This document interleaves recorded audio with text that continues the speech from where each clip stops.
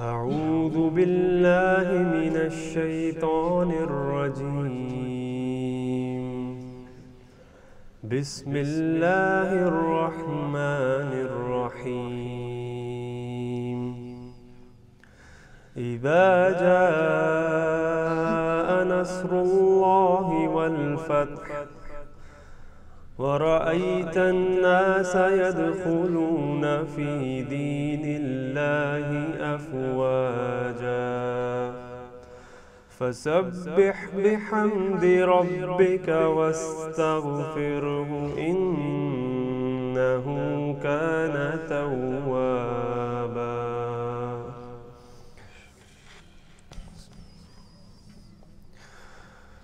حسین ابن علی،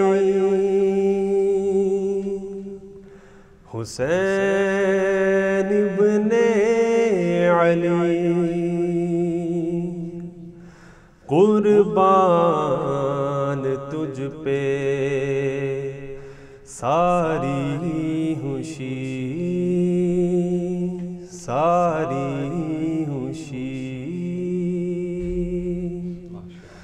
علی کا دلارا ہے پیارا حسین، ہمیں جان سے پیارا ہے پیارا حسین. علی کا دلارا ہے پیارا حسین، ہمیں جان سے پیارا ہے پیارا حسین. گلستان آل نبی کا ہے پھول، گلستان آل نبی کا ہے پھول، گلستان آل نبی کا ہے پھول، گلستان آل نبی کا ہے پھول. زہرا کا جایا ہے پیارا حسین، ہمیں جان سے پیارا ہے پیارا حسین. علی کا دلارا ہے پیارا حسین، ہمیں جان سے پیارا ہے پیارا حسین. علی کا دلارا ہے پیارا حسین، ہمیں جان سے پیارا ہے پیارا حسین. حب نبی بحر ایمان اطہر، حب نبی بحر ایمان اطہر، حب نبی بحر ایمان اطہر، حب نبی بحر ایمان اطہر. اس کا کنارہ ہے پیارا حسین، ہمیں جان سے پیارا ہے پیارا حسین. علی کا دلارا ہے پیارا حسین، ہمیں جان سے پیارا ہے پیارا حسین. علی کا دلارا ہے پیارا حسین، ہمیں جان سے پیارا ہے پیارا حسین. محمد ہے چاند اور تارے صحابہ، محمد ہے چاند اور تارے صحابہ، محمد ہے چاند اور تارے صحابہ، محمد ہے چاند اور تارے صحابہ. نبی کا ستارہ ہے پیارا حسین، ہمیں جان سے پیارا ہے پیارا حسین. علی کا دلارا ہے پیارا حسین، ہمیں جان سے پیارا ہے پیارا حسین. علی کا دلارا ہے پیارا حسین، ہمیں جان سے پیارا ہے پیارا حسین۔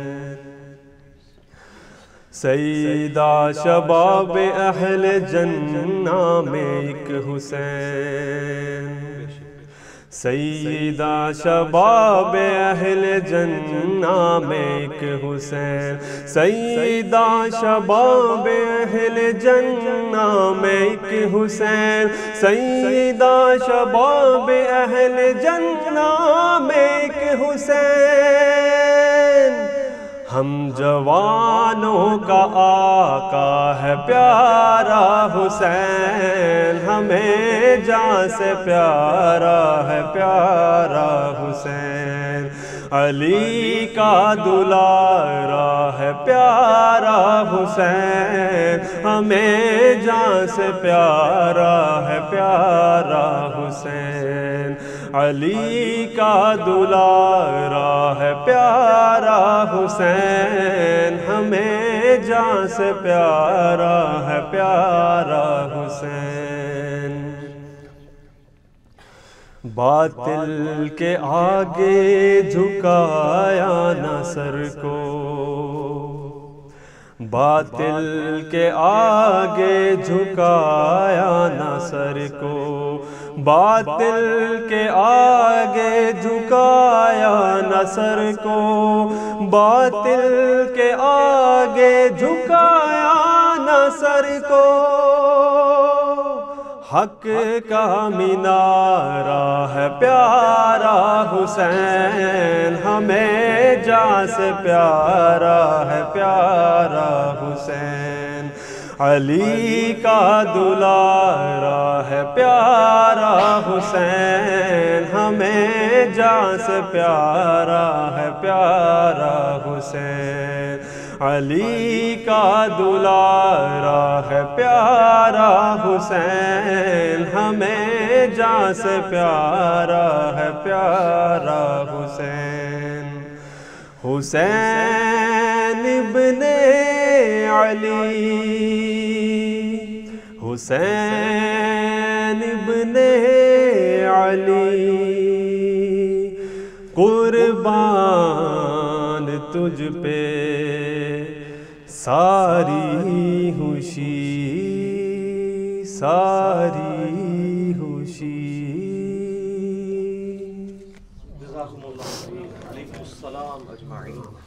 بسم اللہ والحمد للہ والصلاة والسلام علی رسول اللہ وعلی آلہ واصحابہ اجمعین الی یوم الدین۔ الحمدللہ آج 23 فروری 2020 کو سنڈے کے دن علمی و تحقیقی مجلس نمبر 104 میں 104 نمبر میں اب انشاءاللہ تعالی ہم 1-to-1 کوسچن آنسر سیشن کا سلسلہ شروع کریں۔ آج انشاءاللہ تعالی ہمارے سید الماس بھائی مجھ سے 1-to-1 سوال کریں گے۔ جی بھائی۔ اعوذ باللہ من الشیطان الرجیم، بسم اللہ الرحمن الرحیم، اللہم صلی علی محمد وآل محمد۔ علی بھائی پہلا سوال انتہائی کریٹیکل ہے۔ عموماً صوفیاء حضرات کے فالورز کی جانب سے قرآن حکیم میں موجود ایک قصہ کو سادہ لو مسلمانوں کا عقیدہ بگاڑنے کے لیے غلط تعبیر کر کے یوز کیا جاتا ہے، اور وہ واقعہ ہے قصہ موسیٰ و خضر علیہم السلام۔ قرآن حکیم میں اس غیر معمولی اور عجیب و غریب واقعہ سے علم لدنی کا ثبوت اخذ کیا جاتا ہے، حتیٰ کہ بعض لوگ تو اپنے بابوں، پیروں اور بزرگوں کے غیر شرعی اعمال کو جسٹیفائی کرنے کے لیے حضرت خضر علیہ السلام کے ان 3 اعمال کو دلیل کے طور پر پیش کر کے جھوٹا دفاع کرنے کی بھی کوشش کرتے ہیں۔ ایسے ہی پلیز اس واقعے کی صحیح تعبیر قرآن و سنت کی روشنی میں عوام الناس کے سامنے رکھیں، جزاک اللہ خیرہ۔ جزاک اللہ خیرہ و احسن الجزا۔ میرے بھائیو، اس میں کوئی شک ہی نہیں ہے کہ قرآن حکیم کے جتنے بھی واقعات آئے ہیں ان میں سب سے منفرد اور عجیب و غریب واقعہ ہے یہ عجیب و غریب لفظ کوئی برا لفظ نہیں ہے۔ عجیب کہتے ہیں جو روٹین سے ہٹ کے چیز ہو نا، اور غریب جو شاذ و نادر ہو، کہیں کہیں ہو۔ یہ عربی کا عجیب و غریب ہے، اردو اور پنجابی والا نہیں ہے، ہو سکتا ہے اس کو کوئی گستاخی سمجھ لے۔ اور وہ واقعہ ہے سیدنا موسیٰ اور خضر علیہم السلام کا واقعہ۔ یہ لفظ ہے خضر، خواہ کے اوپر زبر ہے، دعاد کے نیچے زیر ہے۔ اردو میں ہم خضر پڑھ سکتے ہیں، لیکن غلط العام ہے خضر۔ خضر لفظ غلط ہے، یہ خضر لفظ ہے، لیکن چونکہ اردو میں چل رہا ہے، اب میں بھی اگر اسے بول دوں گا تو کوئی برائی والی بات نہیں ہوگی۔ جو چیز ریناؤنڈ ہوتی ہے وہ اس طریقے سے چل رہی ہوتی ہے۔ تو موسیٰ اور خضر علیہ السلام والا واقعہ ایک یونیک واقعہ ہے۔ اس واقعے کی تفصیلات کو اور اس سے نکلنے والے رزلٹس کو ڈسکس کرنے سے پہلے اس کا جو بیک گراؤنڈ ہے وہ پتہ ہونا ضروری ہے۔ بیسیکلی جب نبی صلی اللہ علیہ وآلہ وسلم کی مبارک دعوت عام ہوئی تو مشرکین عرب تو آپ کو پتہ ہے امی تھے، ان پڑھ تھے، جاہل تھے، علم نام کی کوئی چیز نہیں تھی۔ انہوں نے کچھ لوگوں کو روانہ کیا یہود و نصارہ کے علماء کی طرف کہ تم لوگ ہمیں کچھ ایسے سوالات بتاؤ جو ہم جا کے نبی علیہ السلام سے پوچھیں، اور ان کے جواب پھر نبی علیہ السلام کو نہ آتے ہوں، پھر ہم کہیں گے ہاں جی اچھا نبی ہے جس کو یہ بات بھی نہیں پتہ۔ تو انہوں نے کل 4 سوالات کا انتخاب کیا۔ اس میں سے پہلا سوال تھا کہ اصحاب الکہف کون ہے، جس سے ریلیٹڈ میرا آلریڈی ایک کلپ ریکارڈڈ ہے، آپ یوٹیوب پہ دیکھ سکتے ہیں۔ دوسرا سوال انہوں نے کیا کہ یہ موسیٰ اور خضر علیہ السلام والا واقعہ اس کی کیا حقیقت ہے، اور تیسرا ذوالقرنین جو بادشاہ ہے جو یہودیوں کے لیے ایک منجی اور نجات دہندہ کی حیثیت رکھتے تھے، ان کا واقعہ کیا ہے، اور چوتھا سوال تھا روح کی حقیقت سے متعلق۔ تو یہ جو 4 سوالات ہیں ان کے جواب میں اللہ تعالیٰ نے اپنے محبوب صلی اللہ علیہ وآلہ وسلم کو ایجوکیٹ کیا، اور قرآن حکیم کی سورۃ الکہف 18 نمبر سورت نازل ہوئی جو پارہ نمبر 15 سے شروع ہو کر پارہ نمبر 16 میں مکمل ہوتی ہے، اور ان 4 سوالات کے جوابات دیے گئے، اور اسی کانٹیکسٹ میں یاجوج اور ماجوج کا ذکر بھی اس میں آیا، اور اس کے علاوہ بھی دنیا پرستی کی جو مذمت ہے یہ مرکزی ٹاپک ہے سورۃ الکہف کا۔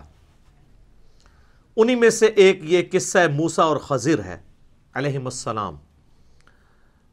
پہلے میں اسے جستہ کور کروں گا، قرآن، بخاری اور مسلم کو جوڑ کے ایک پورے کا پورا جو واقعہ بنتا ہے، اس کے بعد پھر میں انجینئرنگ کروں گا انشاءاللہ تعالی، اس کی صحیح تعویل کیا ہے، اس کو مس کوٹ کس طریقے سے کیا جاتا ہے، اور اس کے پیچھے ریالٹی کیا تھی۔ یہ واقعہ سورۃ الکہف کے اندر 23 آیات کے اوپر پھیلا ہوا ہے، آیت نمبر 60 سے لے کر 82 تک، اور پارہ نمبر 15 کے آلموسٹ آخری حصے سے شروع ہو کے 16 نمبر میں یہ والا پورشن ختم ہوتا ہے سورۃ الکہف کا، آیت نمبر 60 سے 82 تک، جس میں قصہ موسیٰ اور خضر ہے علیہم السلام۔ اور اس کا جو کانٹیکسٹ ہے واقعے کا وہ قرآن میں نہیں ہے، وہ کانٹیکسٹ صحیح بخاری اور صحیح مسلم کے اندر موجود ہے۔ صحیح بخاری میں یہ واقعہ کئی مقامات پہ امام بخاری نے نقل کیا ہے، لیکن جو سب سے ڈیٹیلڈ طریق آیا ہے وہ صحیح بخاری میں کتاب الانبیاء چیپٹر میں موسیٰ علیہ السلام کے اوپر جو باب ہے اس کے اندر انٹرنیشنل نمبر کے مطابق 3401 نمبر حدیث ہے، اور مسلم شریف کے اندر اوپر تلے 6 طرق آئے ہیں سیدنا موسیٰ اور خضر علیہ السلام کے واقعے سے ریلیٹڈ۔ انٹرنیشنل نمبر کے مطابق 6163 سے لے کر 6168 تک۔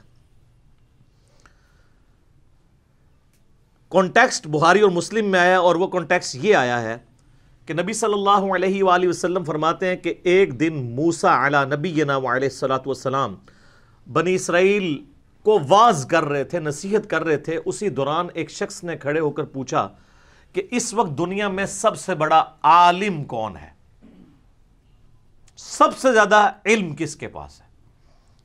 تو ظاہر ہے اس کا جینوئن جواب یہی ہے کہ وقت کے پیغمبر کے پاس، جو اس وقت خود موسیٰ علیہ السلام تھے۔ تو یہ کلیئر کٹ یہی جواب بنتا تھا، اور موسیٰ علیہ السلام نے بھی یہی جواب دیا کہ اس وقت سب سے بڑا عالم میں ہوں۔ لیکن سر پیغمبروں کی شان اس سے بڑی عرفہ و اعلیٰ ہوتی ہے، پیغمبر گاڈ اورینٹڈ ہوتے ہیں۔ اللہ تعالیٰ کو یہ موسیٰ علیہ السلام کا جواب ناپسند ہوا، اور بخاری مسلم کے الفاظ ہیں، اس جواب کی وجہ سے اللہ تعالیٰ نے ان پر عتاب فرمایا، غصہ فرمایا کہ تم تو پیغمبر تھے، تمہیں چاہیے تھا تم علم کو اللہ کی طرف منسوخ کرتے۔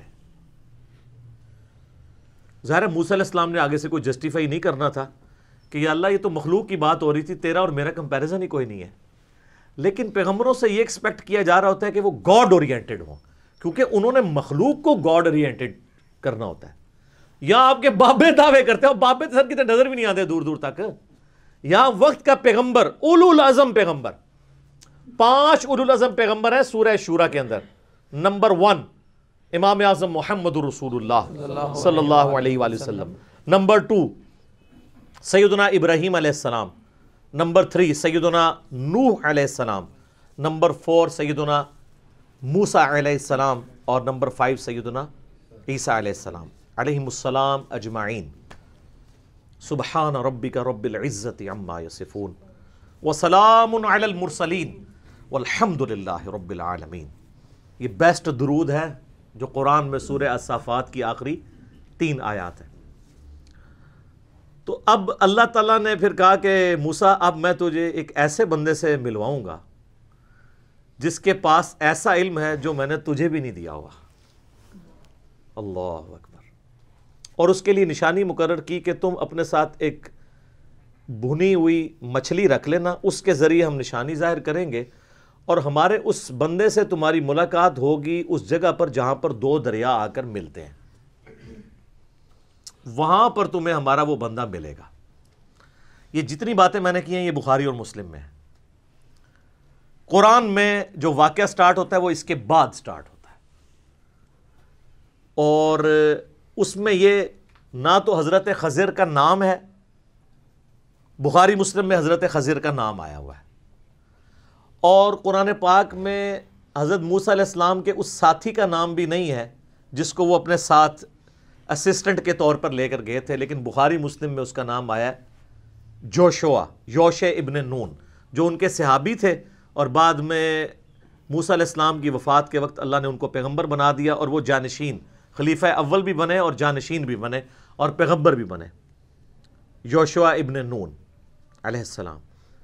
قرآن میں سٹارٹ سورہ الکہف کی آیت نمبر 60 سے یہاں سے ہوتا ہے کہ موسیٰ علیہ السلام نے، وہ یاد کرو وہ وقت موسیٰ علیہ السلام نے اپنے اس نوجوان ساتھی سے کہا کہ رخت سفر باندھ دو، ہم نے ایک سفر کرنا ہے، اور میں اس وقت تک سفر کرتا رہوں گا جب تک کہ میں اس مقام پر نہ پہنچ جاؤں جو اللہ تعالیٰ نے مجھے وحی کے ذریعے آگاہ کیا ہے۔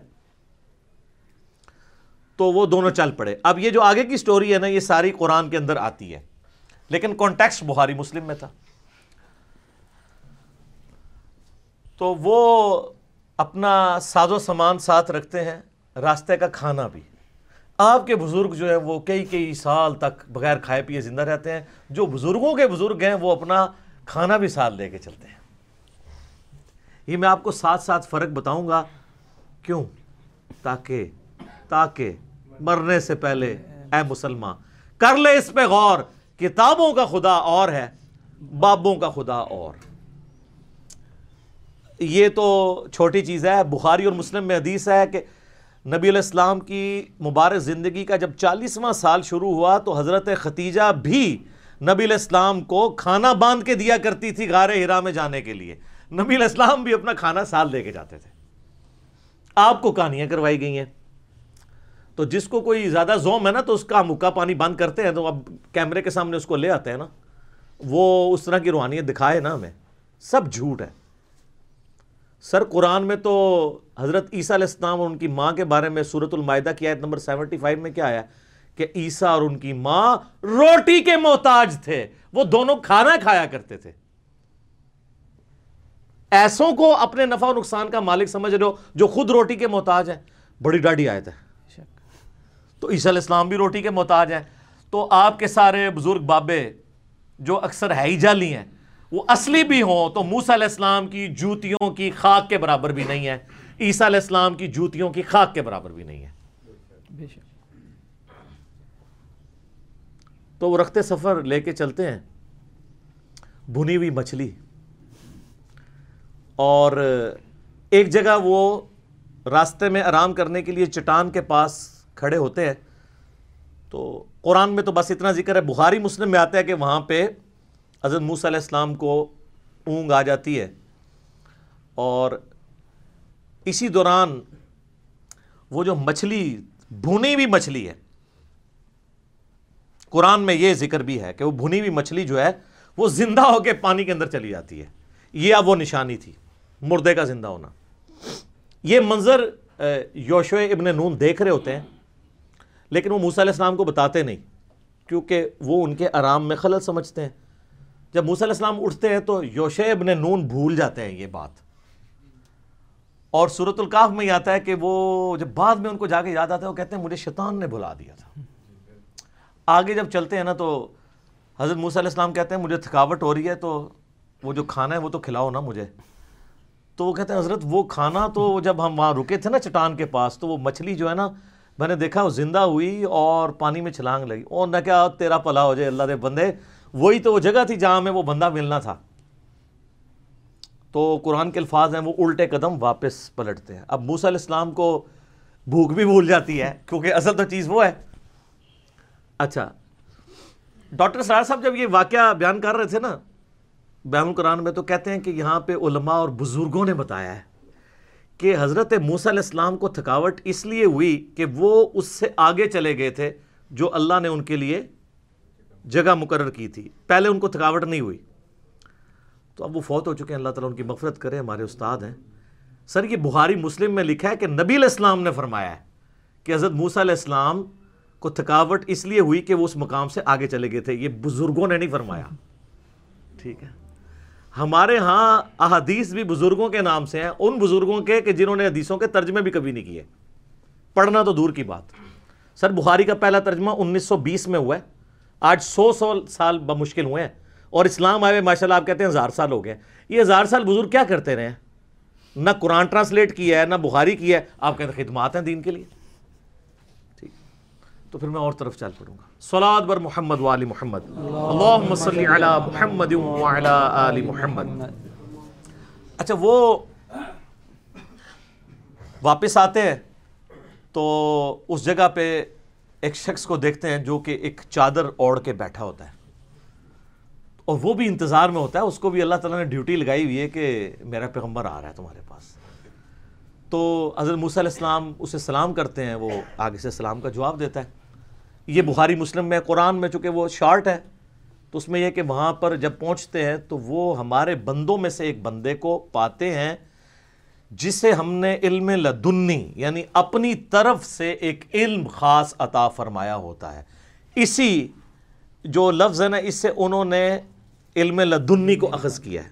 وہ الفاظ ہیں وَعَلَّمْنَاهُ مِن لَّدُنَّا عِلْمًا, ایسے بندے کو پاتے ہیں جسے ہم نے خاص اپنی طرف سے علم دیا ہوتا ہے. بخاری مسلم کے الفاظ یہ ہیں کہ حضرت موسیٰ علیہ السلام کو وہ بندہ کہتا ہے کہ حضرت اللہ تعالیٰ نے کچھ علوم مجھے ایسے سکھائے ہیں جو آپ کو نہیں سکھائے, اور کچھ علوم آپ کو ایسے سکھائے ہیں جو مجھے نہیں سکھائے.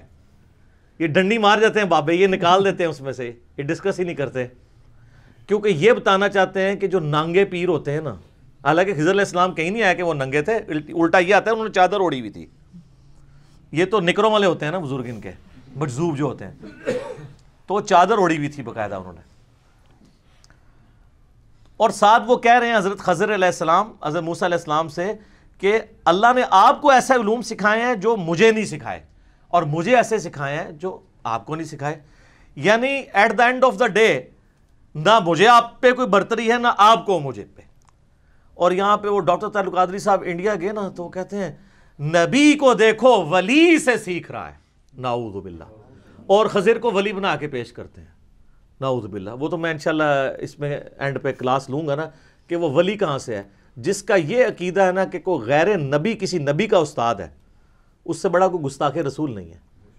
ہمارے نبی علیہ السلام کا استاد ہے نا جبرائیل, تو وہ پیغمبر ہے فرشتوں کا, غیر پیغمبر وہ بھی نہیں ہے, یہ یاد رکھیے گا. حضرت میکائیل علیہ السلام بھی پیغمبر ہیں, اسرافیل بھی پیغمبر ہیں, اور ملک الموت اسرائیل نام بھی ثابت ہے. تفسیر تبری کے اندر ہمارے سلف سے، قرآن میں ملک الموت آیا، وہ بھی پیغمبر ہے۔ پیغمبر کا استاد ہو سکتا ہے، غیر پیغمبر کا استاد نہیں ہوتا۔ اور ان کی پوری ڈاکٹرن اس پہ کھڑی ہے کہ جو بابے ہیں نا وہ نعوذ باللہ پیغمبروں کو سکھائیں گے، اور اسی وجہ سے وہ مثنوی مولانا روم کے اندر بھی وہ گوشت کاٹنے والا واقعہ، میرے خیال ہے اب تو کوئی بھول کے بھی نہیں بیان کرے گا جو کچھ ہم نے مثنوی مولانا روم کے ساتھ کر دیا ہے۔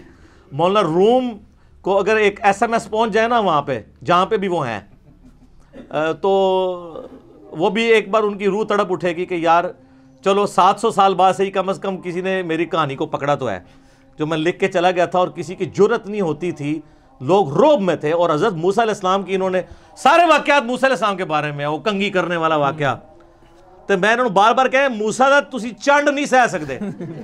بخاری مسلم میں آتا ہے ملک الموت کو تھپڑ پڑا تھا نا، اس کی آنکھ نکل گئی تھی۔ تو آڈی سارے دی بوتھیاں جڑیاں نے سجنیاں قیامت والے دن، جدوں موسیٰ علیہ السلام نے کہا وہ کیڑا ہوئے جڑا میرے بارے واقعات بیان کرتا سی تے جناب شعر لکھتا سی، ادھر لے آؤ نا ذرا میں دساں۔ اور ایک موقع پیا سی نا قبطی نو، وہ مر گیا سی، وہ بھی قرآن میں آتا ہے۔ یہ اذان شروع ہو رہی ہے، باقی انشاءاللہ اذان کے وقفے کے بعد۔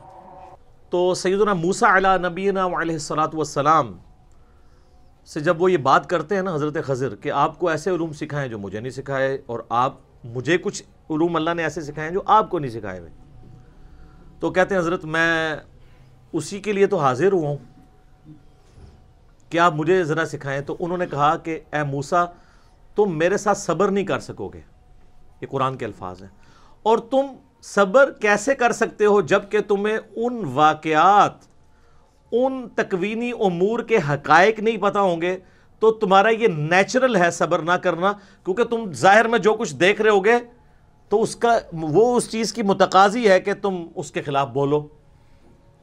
تو وہ کہتے ہیں جی آپ مجھے ساتھ رکھیں، میں انشاءاللہ آپ مجھے صابر پائیں گے، میں کچھ اس کے اگینسٹ نہیں بولوں گا جو کچھ بھی آپ کریں گے۔ لیکن حضرت خضر نے پہلے ہی بتا دیا تھا، اس لیے نہیں کہ ان کو علم غیب تھا، اس لیے کہ جو کچھ انہوں نے بعد میں کیا ہے نا، تو کوئی بھی ذی شعور شخص جس کو تھوڑا سا بھی دین کا علم ہے وہ اس کو کنڈیم کرے گا۔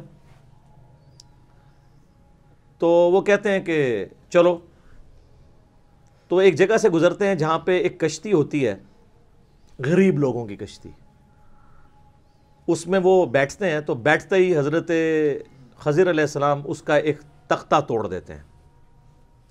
بخاری مسلم میں آتا ہے کہ وہ اتنے شریف لوگ ہوتے ہیں کہ وہ ان کو آؤٹ سائڈر اور مہمان سمجھ کے کرایہ بھی نہیں لیتے۔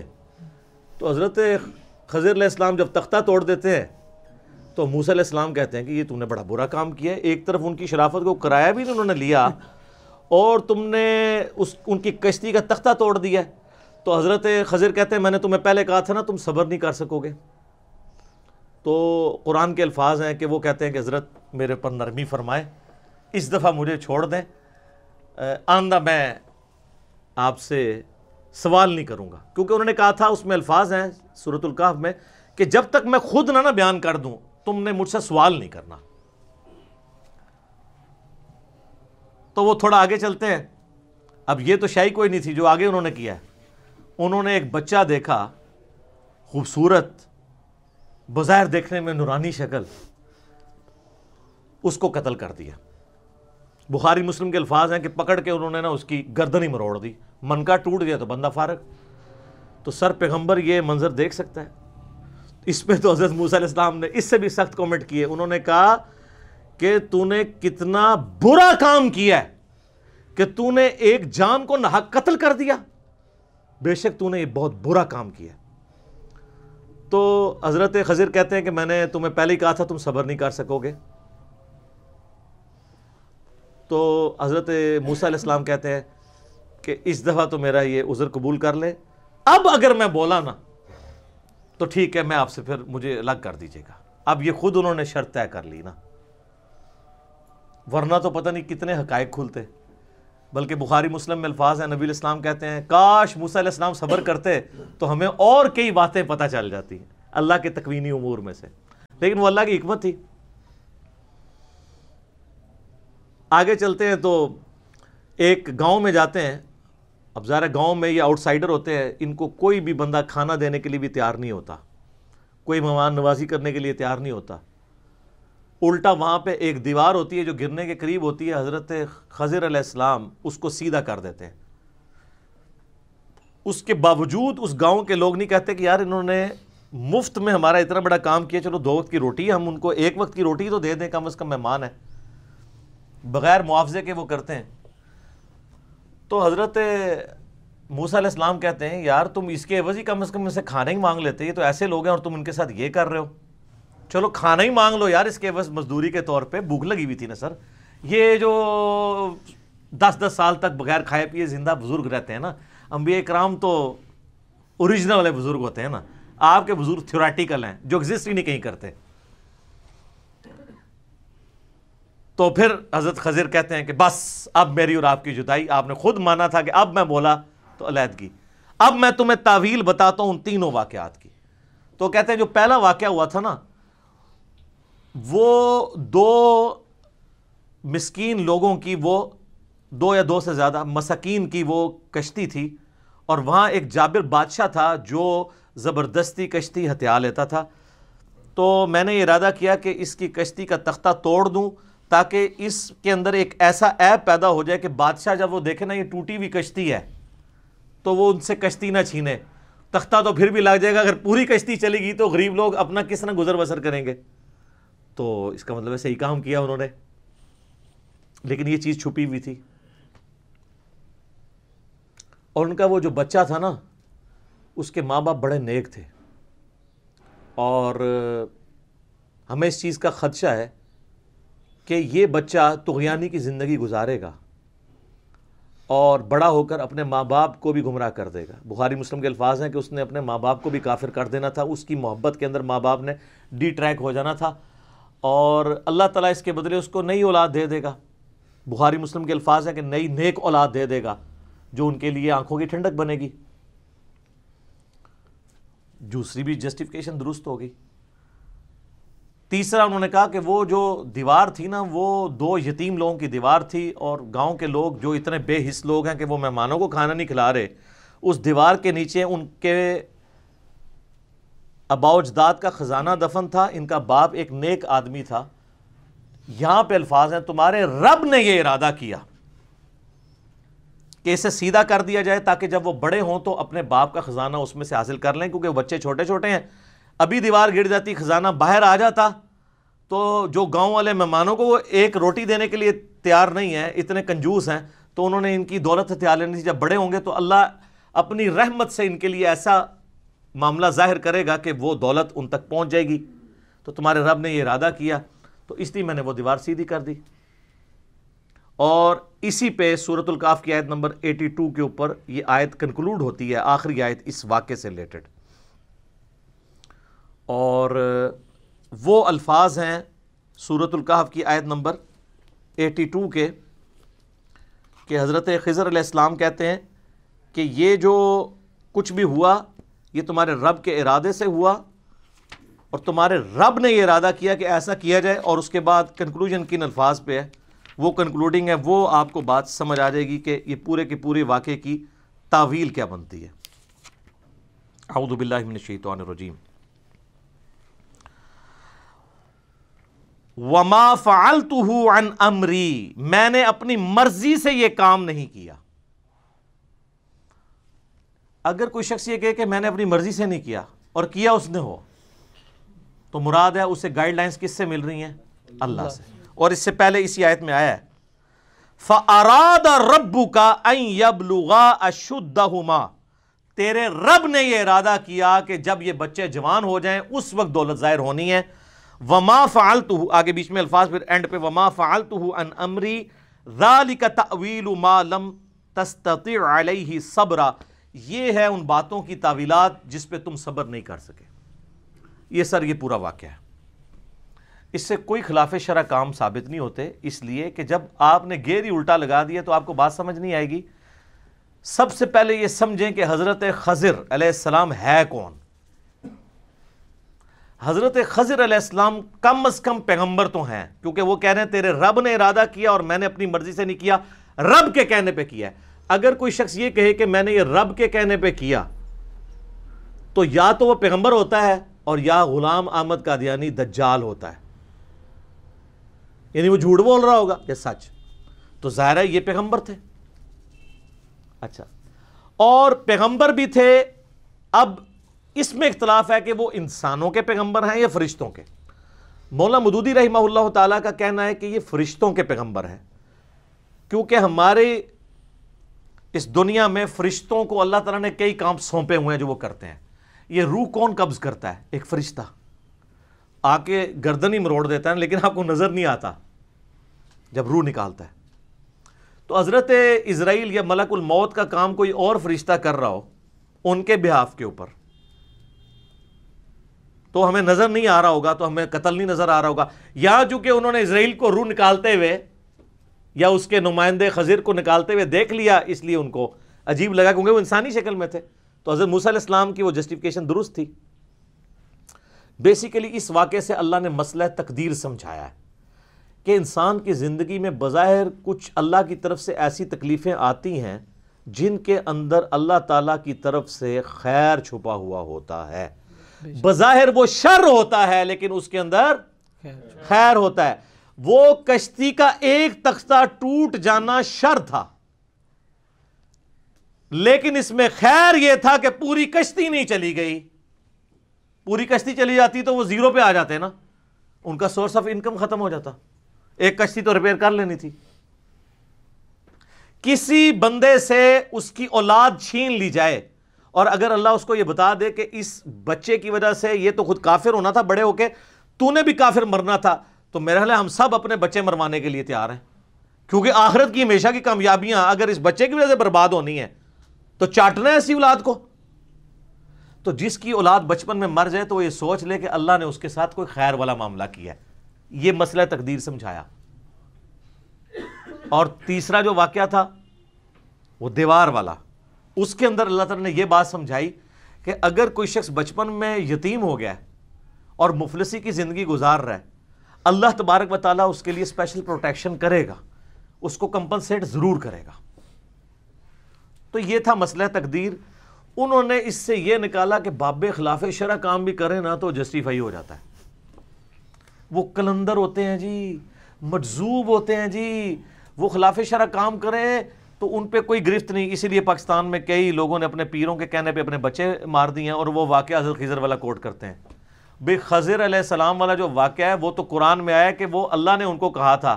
یہ کس پیر کی ڈیوٹی اللہ نے لگائی ہے کہ ملک الموت کا اسسٹنٹ بن کے لوگوں کی جان نکالے؟ اس میں تو قتل کا مقدمہ چڑھے گا. اور کہتے ہیں مجذوب ہیں، قلم اٹھے ہے جی نہ تو کیوں جی مجذوب ہے، مجذوب سے کیوں اٹھا ہوا ہے؟ وہ کہتے ہیں ان کی عقل سلامت نہیں. اچھا آپ بے عقل اور پاگل لوگوں کے پیچھے چل رہے ہیں. صحیح بخاری میں تعلیقاً موجود ہے مولا علی کا قول، اور پوری سند مولا علی سے ہی سنن ابن ماجہ کے اندر ہے کہ نبی علیہ السلام نے فرمایا کہ 3 لوگوں سے اللہ نے شریعت کا قلم اٹھا لیا ہے. ایک پاگل شخص، مجنون، آپ کا مجذوب اور کلندر. دوسرا سویا ہوا شخص، اسے اپنی ہوش نہیں ہے. اور تیسرا بچہ، چونکہ بچہ جو اس پہ شریعت لاگو نہیں ہوتی. اچھا یہاں پہ جو بچہ قتل ہوا اس نے بڑے ہو کر کیا بننا تھا، یعنی اللہ کے علم میں ہے نا. تو اللہ تعالیٰ مستقبل کو دیکھتا ہے نا، تو انسان کی دعائیں بعض اوقات کام آتی ہیں. جو شر ہونا ہوتا ہے وہ خیر میں بدل جاتا ہے. سر جامعہ ترمذی میں حدیث ہے، مسند احمد میں ڈیٹیل کے ساتھ ہے کہ دعا کبھی رائے گاہ نہیں جاتی.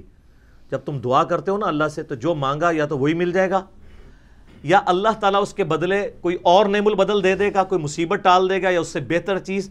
اور اگر یہ بھی نہ ہوا تو قیامت کے دن کے لیے سٹور ہو جائے گی دعا، اس کے اگینسٹ اللہ تعالیٰ اجر عطا فرما دے گا. دعا تو جاتی ہی نہیں کہیں پہ، ضائع ہی نہیں ہوتی. تو کہتے ہیں مجذوب.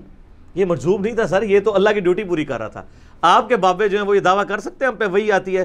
سر دعویٰ کریں نا تو ہم ان کے اوپر 295C بھی لگوائیں اور انہیں لا کے غلامت کا دیانی کی صف میں کھڑا کریں گے، کیونکہ نبی علیہ السلام کے بعد تو نبوت کا دروازہ بند ہو چکا ہے. اور سورہ آل عمران میں واضح 179 نمبر آیت ہے کہ اللہ کی یہ شان ہی نہیں کہ غیر پیغمبر کے ساتھ کوئی کلام کرے، کوئی غیب کی خبر دے سوائے اپنے رسولوں کے، اور تمہارا کام ہے اللہ اور اس کے پیغمبروں پہ ایمان لاؤ. That's all. سیدنا ابو بکر سے لے کر قیامت تک آخری جو آنے والا انسان ہے سب غیر پیغمبر ہیں سوائے کہ عیسیٰ علیہ السلام، وہ بھی امتی کی حیثیت سے آئیں گے، پیغمبر بھی ہوں گے، ان کی ایکسیپشن کے ساتھ. سب نے فالو کرنا ہے. ایون حضرت عیسیٰ علیہ السلام بھی جو آئیں گے انہوں نے بھی فالو کرنا ہے. مسلم شریف میں حدیث ہے وہ کتاب اللہ اور تمہارے نبی کی سنت کے مطابق تمہیں چلائیں گے. ٹھیک ہے, تو اس سے کوئی مرزوبیت ثابت نہیں ہوتی. وہ کہتے ہیں ہم باب خلاف شرع کام کریں, یہ بیچ میں کہانیاں نکالنے کی کوشش کرتے ہیں. کوئی بابے نہیں سارے اس سے ثابت ہوتے ہیں. یہ بالکل آپ کو غلط کہانیاں کرائی گئی ہیں. یہ مسئلہ تقدیر سمجھانا تھا. اور واصف علی واصف صاحب کہتے ہیں میں ایک جگہ بیٹھا ہوا تھا, ایک بندہ دعا کر رہا تھا رو رو کے, یا اللہ 25 سال پہلے جو میں نے دعا کی تھی مجھ سے واپس لے لے. تو کہتے ہیں میں نے اس سے بعد میں پوچھا کہ کیا ہوا. اس نے کہا میری بیٹیاں ہی تھیں, میں نے اللہ سے رو رو کے ایک بیٹا مانگا تھا, وہ میرے لیے وبال جان بن گیا, گھر کا سارا سامان بیچ گیا, وہ یعنی نشہ کرنا شروع کر دیا. تو اللہ کی حکمت تھی کہ میری بیٹیاں تھیں, بیٹیاں تو ساری صحیح نکلی ہیں, تو اے اللہ وہ بیٹا مجھے واپس لے لے. یہ ہے وہ چیز. اور ڈاکٹر ذاکر نائک جو اکثر ایک مثال سے سمجھاتے ہیں کہ اگر کسی شخص کا امریکہ میں بزنس ہو اور وہاں اس کی کوئی بڑی میٹنگ ہونے والی ہو اور اس نے شام کی فلائٹ پکڑنی ہو نیو یارک کے لیے, اور جب وہ ایئرپورٹ پہ پہنچے تو ٹریفک سگنل یا رش کی وجہ سے لیٹ پہنچے اور اسے پتہ چلے کہ وہ فلائٹ تو اڑ گئی ہے, تو وہ وہاں پر کفِ افسوس ملتے ہوئے کہے گا کہ میری زندگی کی سب سے بری خبر یہ ہے, مجھے ملینز آف ڈالر کا جو فائدہ ہونا تھا وہ نقصان ہو گیا, کہ میں پہنچ نہیں سکوں گا, وہ ٹھیکہ کسی اور کو مل جائے گا. اور اسی افسردگی کے عالم میں وہ اپنی گاڑی میں واپس گھر آ رہا ہو اور راستے میں اسے ٹیکسٹ میسیج آئے یا کوئی خبر اس تک پہنچے کہ ابھی ابھی جو نیو یارک کے لیے فلائٹ اڑی تھی وہ کریش کر گئی ہے, تو کیا کہے گا الحمدللہ. اور وہ 5 منٹ پہلے جو اس کی زندگی کی سب سے بری خبر تھی وہ اس کی زندگی کی سب سے اچھی خبر ثابت ہو جائے گی کہ یار شکر ہے مجھے یہ سننے کو ملا کہ وہ اڑ گئی ہے, میں بیچ میں بیٹھا نہیں ہوا تھا. یہاں پہ بھی یہی ہے کہ شکر ہے اللہ نے وہ بیٹا لے لیا, اس نے تو مجھے بھی کافر مار دینا تھا. شکر ہے وہ کشتی کا تختہ ہی ٹوٹا, پوری کشتی نہیں ٹوٹ گئی. اس میں یہ بھی چیز ہے کہ اگر کسی شخص کو کوئی مرض لاحق ہو جائے تو وہ کسی کی ٹانگ ٹوٹ گئی یا آنکھ ضائع ہوگی, وہ شکر ادا کرے کہ آنکھ ضائع ہوئی ہے, ایمان تو ضائع نہیں ہوا, ایک آنکھ تو سلامت ہے. کسی کی بینائی کمزور ہو گئی ہے تو وہ یہ دیکھے کہ نابینا لوگ بھی تو ہیں. جو مسلم شریف میں حدیث ہے ہمیشہ اپنے سے نچلے کو دیکھو تو تمہیں اللہ کی نعمتوں پہ شکر نصیب ہوگا. ہر ایک سے نیچے کوئی نہ کوئی ہوتا ہے, اور ہم تو اربوں لوگوں سے اوپر ہیں یار. توحید کی دولت جس کے دل کے اندر ہے بے شک کم از کم وہ ڈنکے کی چوٹ پہ 7 ارب انسانوں سے تو بہتر ہے نا, کروڑوں نہیں اربوں. پھر جو 1.5 ارب مسلمان ہیں ان میں بھی توحید خالص کتنوں کے اندر ہے, تو اللہ کا شکر ادا کرے. اس کے اندر یہ چیز سمجھائی گئی ہے کہ اللہ کی تقدیر پر راضی رہو. اچھا یہ واقعہ اتنا غیر معمولی ہے کہ صوفیاء تو یہ غلط رزلٹ نکالتے تھے نا, جو منکرین حدیث ہیں نا ان کو بھی یہ واقعہ سمجھ نہیں آتا تھا, وہ بھی عجیب و غریب تعویلات کرتے ہیں. حتیٰ کہ آج سے تقریباً 10 سال پہلے کی بات ہے, ایک مجھے منکرین احادیث میں سے ایک شخص ملا, تو میں نے اس کو کہا کہ مجھے قرآن پہ حلف دو ایمانداری سے, اگر یہ واقعہ بخاری مسلم میں ہوتا اور قرآن میں نہ ہوتا. وہ کہتا میں کبھی بھی اس اللاجیکل واقعے کو نہ مانتا. تو میں نے کہا یہ میں نے تمہیں اس لیے منوائی ہے بات تاکہ تمہیں یہ پتہ چلے کہ جب تم کسی چیز کو وہی سمجھتے ہو تو اس کی تعویل کر کے مانتے ہو, تو ہمارے لیے سنت بھی وہی کے درجے میں ہے, کیونکہ 2 سورسز ہیں. میری وہ آپ مجلس نمبر 96 دیکھ لینا غامدی صاحب کے اوپر, اس میں نے یہ سارا پوری ڈاکٹرن کلیئر کی ہے کہ قرآن اور سنت 2 پیرلل میں سورسز ہیں.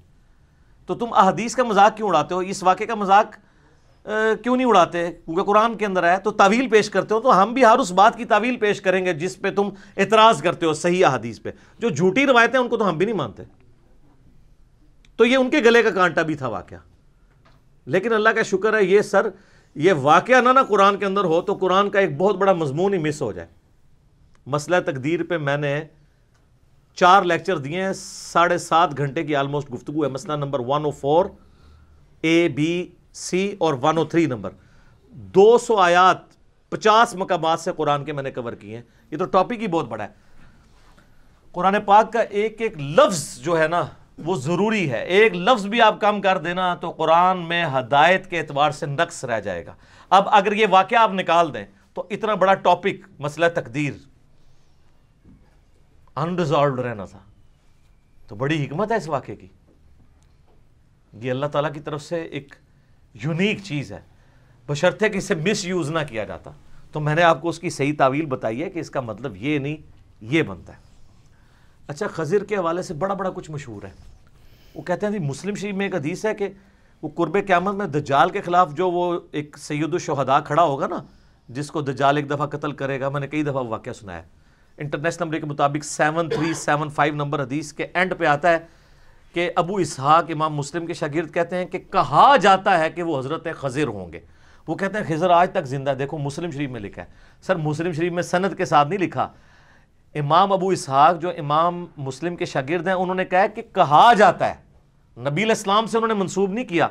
اور سر یہ تو تبا تابعی ہے. مسلم کے مقدمے میں لکھا ہوا ہے کہ تابعی بھی اگر کوئی بات رسول اللہ کی طرف منسوب کرے نا اور وہ سند نہ بیان کرے تو مردود ہے. تو امام مسلم کا شاگرد اگر کہتا ہے کہ کہا جاتا ہے، سن آگے سننی، وہ بات نہیں ایکسیپٹیبل ہوگی.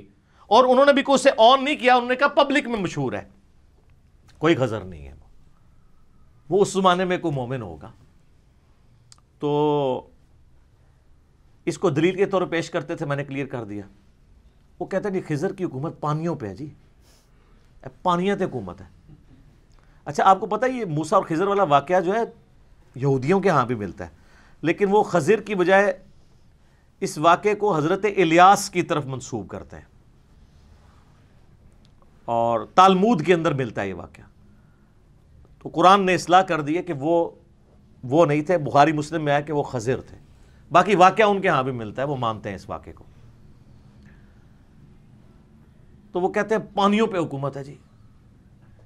اچھا جی سبزے پہ حکومت ہے. سبزے پہ حکومت نہیں، وہ بخاری میں حدیث ہے کہ نبی علیہ السلام نے فرمایا خضر کا نام خضر اس لیے پڑا کہ ایک خشک زمین پہ بیٹھے تھے، جب اٹھے تو وہاں پہ کھیت اگائے، ہریالی ہو گئی.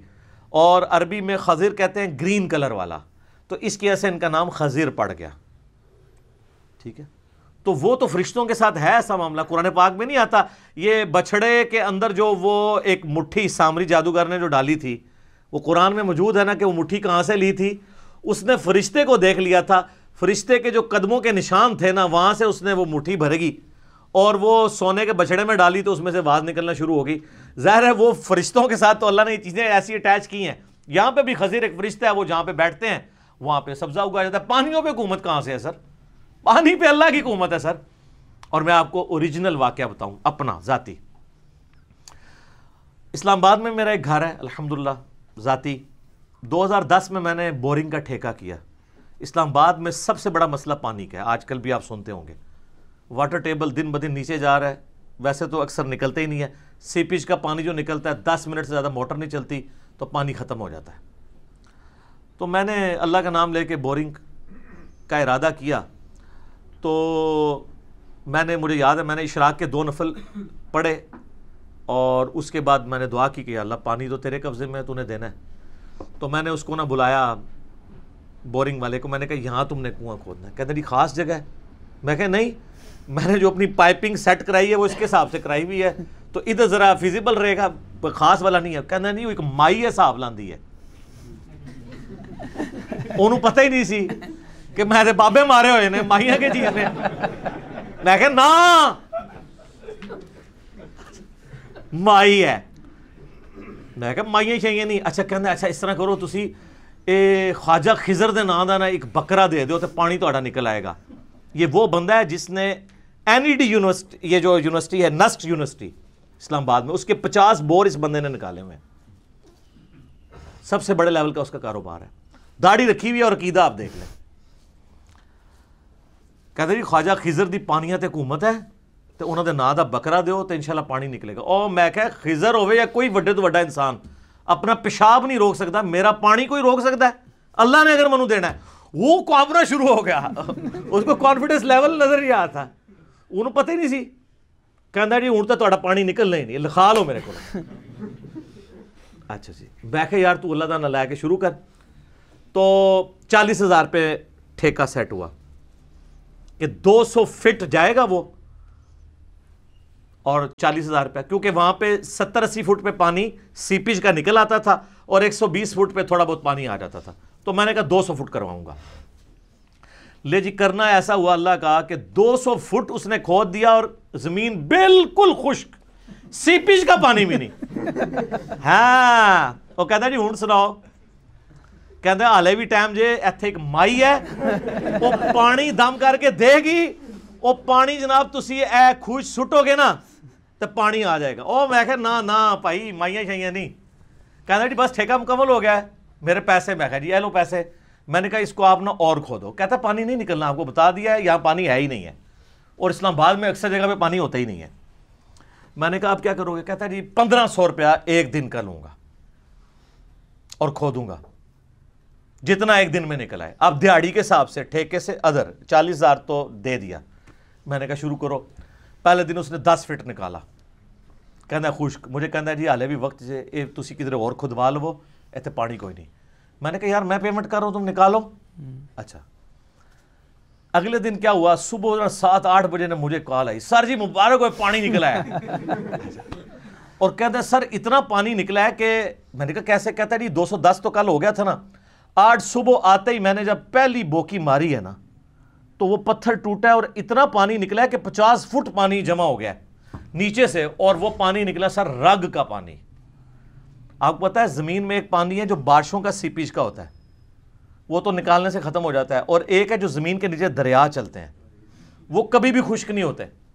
جیسے کہ اگر آپ کو کھال میں سوئی چباؤں نا تو تھوڑی دیر بعد خون نکلنا بند ہو جائے گا, لیکن اگر کہیں نس میں سوئی لگ جائے فوارہ پھوٹے گا. وہ فوارہ پھوٹا تھا جو 50 فٹ کھڑا ہو گیا. کہنا جی بو کی. میں نے کہا جی 220 پوری کرو. کہنا سر 1 فٹ نہیں آگے میں جا سکتا, پانی کا اتنا پریشر ہے کہ یہ بس اسی پہ آپ کو روکنا پڑے گا. اچھا میں کہ ہاں جی کدھر گئے تواڈے خضر تواڈیاں مائیاں تواڈے بابے؟ کہتا جی یہ واقعی اللہ دے کام نے. اچھا اینڈ تے مان لیندے نے اللہ دے کام نے. جیسے کفار مکہ بھی جب سمندر میں بیچ میں پہنچتے تھے کہتے تھے ادھر اللہ ہی کام آئے گا, جو سورہ یونس میں آتا ہے. تو میں نے اس کو توبہ کرائی. میں نے کہا آندہ کبھی تم نے یہ بات نہیں کرنی. یہ میں نے آپ کو بتایا کہ خضر کو ہم نے بھی ایک دفعہ قابو کیا ہے, جو جعلی خضر انہوں نے بنایا ہوا ہے. کہتے ہیں بزرگوں کو آ کے ملتا ہے. ہمارے محلے میں بھی ایک وہ تویز آگے کرتا ہے نا, وہ کہتا ہے جی منو تے ملدے نے. میں کہا جی جدو ملن نہ تو پڑھنا لا حول ولا قوت الا باللہ, غائب نہ ہوئے تو منو پڑھ لیں. کہنا جی توبہ استغفار. میں نے کہا کیوں؟ کہتا جی یہ تو بے ادبی ہے ان کی. میں نے کہا بے ادبی کہاں سے ہے؟ بخاری اور مسلم میں حدیث ہے کہ جنت کے خزانوں میں سے ایک خزانہ اللہ نے مجھے دیا ہے, لا حول ولا قوت الا باللہ. نہیں ہے طاقت گناہ سے بچنے کی اور نہ ہمت نیکی کا کام کرنے کی مگر اس کی توفیق سے. میں نے کہا تم میرے سامنے لا حول ولا قوت الا باللہ پڑھو, میں غائب نہیں ہوں گا. میں تو خوش ہوں گا کہ میرے نبی کا بتایا ہوا وظیفہ جو ہم نے بلو کارڈ پہ صبح شام کے اذکار پہ لکھا ہوا ہے, اسماء اعظم میں سے, اسماء اعظم میں سے. تو حضرت خضر اللہ کا نام سن کے غائب ہو جائیں گے. لا حول ولا قوت الا باللہ سن کر کون غائب ہوتا ہے؟ شیطان من الجنت والناس. اور بڑے لوگوں کے اس طرح کے جعلی خضر غائب بھی ہوئے نے. ایک اوریجنل واقعہ مجھے بندے نے بتایا, اس نے کہا جی اس طریقے سے ہم نے نا ایک بندے کو یہ وظیفہ بتایا, وہ کہتا جی وہ داتا صاحب منو راوی دے پل تے روزانہ ملتے ہیں. تو انہوں کو کہا یار اب آئے نا تو تم نے پڑھنا لا حول ولا قوت الا باللہ. اب وہ علی اجویری صاحب کو تو پتہ بھی نہیں ہے, وہ شیطان ان کے نام پہ آ کے مل رہا ہے, ان کا کوئی قصور نہیں. تو کہتے وہ پڑھا تو غائب ہو گیا, اس نے رونا شروع کر دیا, تو اسی بزرگوں ناراض کر دیتا. یعنی ادھر بھی یہ تعویل کر لیں گے کہ بزرگ ناراض ہو گئے نے. تو جڑا بزرگ اللہ دے نام تو ناراض ہوندا ہے وہ بزرگ نہیں گا, وہ شیطان ہے. اللہ کا نام سن کے تو بزرگ خوش ہوں گے. ٹھیک ہے, نبی الاسلام کے سنت وظائف ہیں. تو یہ وہ کہتے ہیں پانیوں پہ حکومت. سر کسی کی کسی چیز کے اوپر کوئی حکومت نہیں ہے, اللہ ہی اللہ ہے. اللہ اکبر کبیرا والحمد للہ کثیرا وسبحان اللہ بکرۃ واصیلا. سر وہ 10 فٹ کے فاصلے پہ ایمان اور کفر تھا میرے اس بورنگ کے. پانی تو نکلنا ہی تھا, وہ خضر یا بائی یا بابے کے کھاتے میں ڈال جانا تھا. اور اکثر یہی ہوتا ہے. میرے ایک بڑے قریبی جاننے والے ہیں, وہ انگلینڈ سے ٹکٹ کٹا کے پاکستان آئے. ان کو خواب میں, ان کی اولاد نہیں تھی, تو خواب میں اشارہ ہوا کہ فلاں بزرگ کے دربار پہ جاؤ تو اللہ تمہیں بیٹا دے دے گا.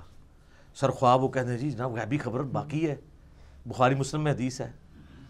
اچھا جی, اس کی قسمت اچھی کہ وہ پہلے دن ہی میرے درس میں بیٹھا.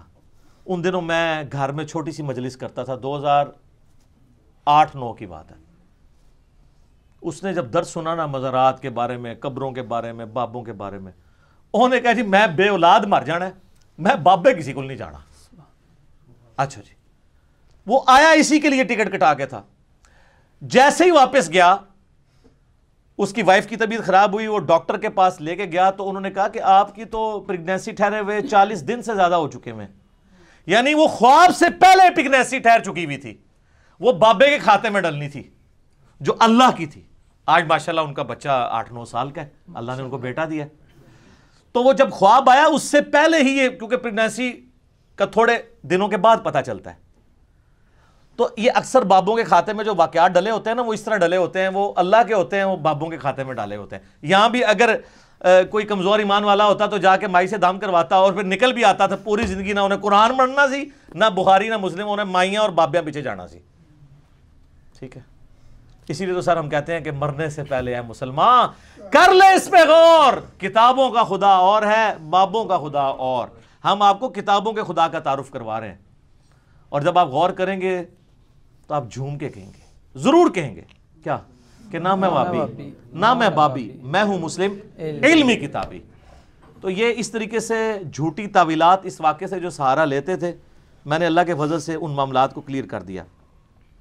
سورہ آل عمران میں بھی آتا ہے, آیت نمبر 81 اور 82 میں اللہ تعالیٰ نے عالم ارواح میں تمام نبیوں سے عہد لیا تھا کہ اے نبیوں, جب میں تمہیں نبوت دوں اور میرا کوئی اور پیغمبر آ جائے تمہاری زندگی میں, تو تم نے اس کی تصدیق ضرور کرنی ہے, اور اس پہ مجھ سے وعدہ کرو اور بھاری ذمہ میرا اٹھاؤ, میں بھی تمہارے ساتھ گواہ ہوتا ہوں.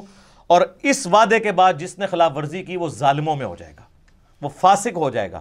یہ نبیوں کی روحوں سے اللہ نے عہد لیا تھا کہ تمہارے زمانے میں اور پیغمبر آئے اس کی تصدیق کرنی ہے. آپ دیکھ لینا, حضرت عیسیٰ علیہ السلام کی تصدیق کی یحییٰ علیہ السلام نے, ایک زمانے میں تھے. تو تعویل خاص کے اعتبار سے تو یہ تمام انبیاء کے لیے, اور تعویل عام میں آپ ہمارے نبی علیہ السلام کے لیے اس اعتبار سے لے سکتے ہیں کہ اللہ تعالیٰ نے یہ عہد لیا تھا کہ اگر ہمارے نبی علیہ السلام تمہاری زندگی میں آ جائیں تم نے اس کی تصدیق کرنی ہے. اور وہ اللہ نے کروائی ہے. واقعہ معراج میں جو صحیح مسلم میں حدیث ہے کہ تمام نبیوں کا امام اللہ نے بیت المقدس میں مجھے بنایا جبرائیل علیہ السلام کے ذریعے, اور وہ دنیا میں وہ بات پوری ہوئی.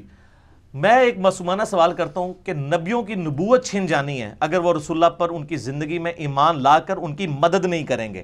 سورہ آل عمران 81-82. حضرت خضر کے بارے میں کوئی ضعیف حدیث بتا دیں کہ کبھی غزوہ بدر, احد یا خندق میں رسول اللہ کے ساتھ شریک ہوئے ہوں. صحیح تو مانگتے ہی نہیں, ہمیں پتہ ہے صحیح تو ہے ہی نہیں ہے, ضعیف ہی دکھا دیں. تو آپ حضرت خضر کی نبوت چھنوانا چاہتے ہیں؟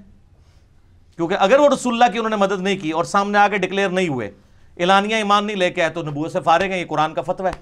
اس کا مطلب خضر کوئی نہیں تھے اس زمانے میں. اگر وہ ہوتے تو رسول اللہ کے قدموں میں حاضر ہوتے. یہ سب کہانیاں ان کو جو بابوں کو ملتے ہیں نا, یہ وہ سارے جعلی معاملات چل رہے ہیں. تو یہ علم لدنی کا اس سے لیتے تھے. وہ جو سورہ الکہف میں وہ حضرت خضر کہتے ہیں وَعَلَّمْنَاهُ مِن لَدُنَّا عِلْمًا, وہ کہتے ہیں یہ سینہ مسینہ علم چلتا ہے. ویسے میں نے 55A مسئلہ ریکارڈ کروایا ہے علم لدنی کے اوپر, آپ دیکھ سکتے ہیں.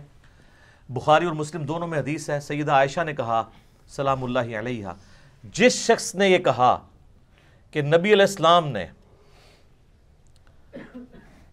دین کی جو باتیں اللہ نے آپ کو بتائی تھی وہ چھپا لی ہیں امت سے, اور اسی میں امپلائیڈ ہے کہ خاص لوگوں نے دسیاں نے, باقیاں نہیں دسیاں, وہ اللہ اور اس کے رسول پہ جھوٹ باندھنے والا ہے.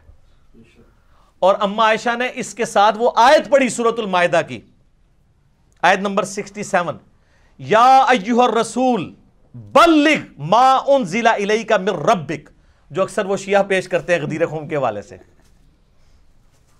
کہ اے رسول اللہ جو کچھ اللہ نے آپ کو وحی کیا ہے وہ آپ پہنچا دیں اپنی امت کی طرف, اور اگر آپ نے نہ پہنچایا تو آپ نے رسالت کا حق ادا نہیں کیا. تو اما عائشہ کہتی ہیں کہ اس آیت کے تحت نبی علیہ السلام نے کوئی بات امت سے نہیں چھپائی, اعلانیہ بتائی ہے. تو یہ کہتے ہیں خاص علم خاص لوگوں کو دیا ہے.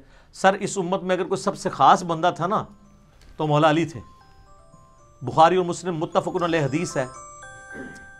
مولا علی رضی اللہ تعالیٰ عنہ علیہ السلام سے کسی نے آ کے پوچھا کہ یا امیر المومنین, آپ رسول اللہ کے خاص بندے تھے, کیا آپ کو رسول اللہ نے کوئی ایسی خاص باتیں بتائی ہیں جو باقیوں کو نہ بتائی ہوں؟ ہائے ہائے ہائے ہائے, اب میں نبی علیہ السلام نے ہمیں وہی دین سکھایا جو باقیوں کو سکھایا ہے. ہاں ایک فہم قرآن ہے جو ہر مؤمن کا اپنا حصہ ہے کہ اس میں سے کتنا حاصل کرتا ہے. ظاہر ہے جی آپ قرآن پہ غور و تفکر کرتے ہیں, آپ پہ زیادہ راز کھلیں گے. جس نے ہمیشہ اس کو مردے بخشوانے کا ذریعہ سمجھا ہوا ہے اور کبھی ترجمہ پڑھا ہی نہیں, تفسیر پڑھی نہیں اس کو, تو حضرت علی نے کیٹاگوریکل ڈینائی کیا کہ نبی علیہ السلام نے مجھے کوئی ایسی خاص بات نہیں بتائی جو امت کو نہیں بتائی. پھر انہوں نے اپنے تلوار کی نیام میں سے ایک صحیفہ نکالا, شکر ہے نکال کے وہ دس دیتا کہ کیا ہے. انہوں نے کہا یہ نبی علیہ السلام نے ہمیں وصیتیں لکھوائی تھی کہ کسی مسلمان کو کافر کے بدلے میں قتل نہیں کیا جائے گا بلکہ اس کی دیت دی جائے گی اگر کوئی مسلمان کافر کو قتل کر دے. اور قیدیوں کے احکامات, ظاہر قیدیوں کے احکامات مولا علی کو بتانا تھا نا.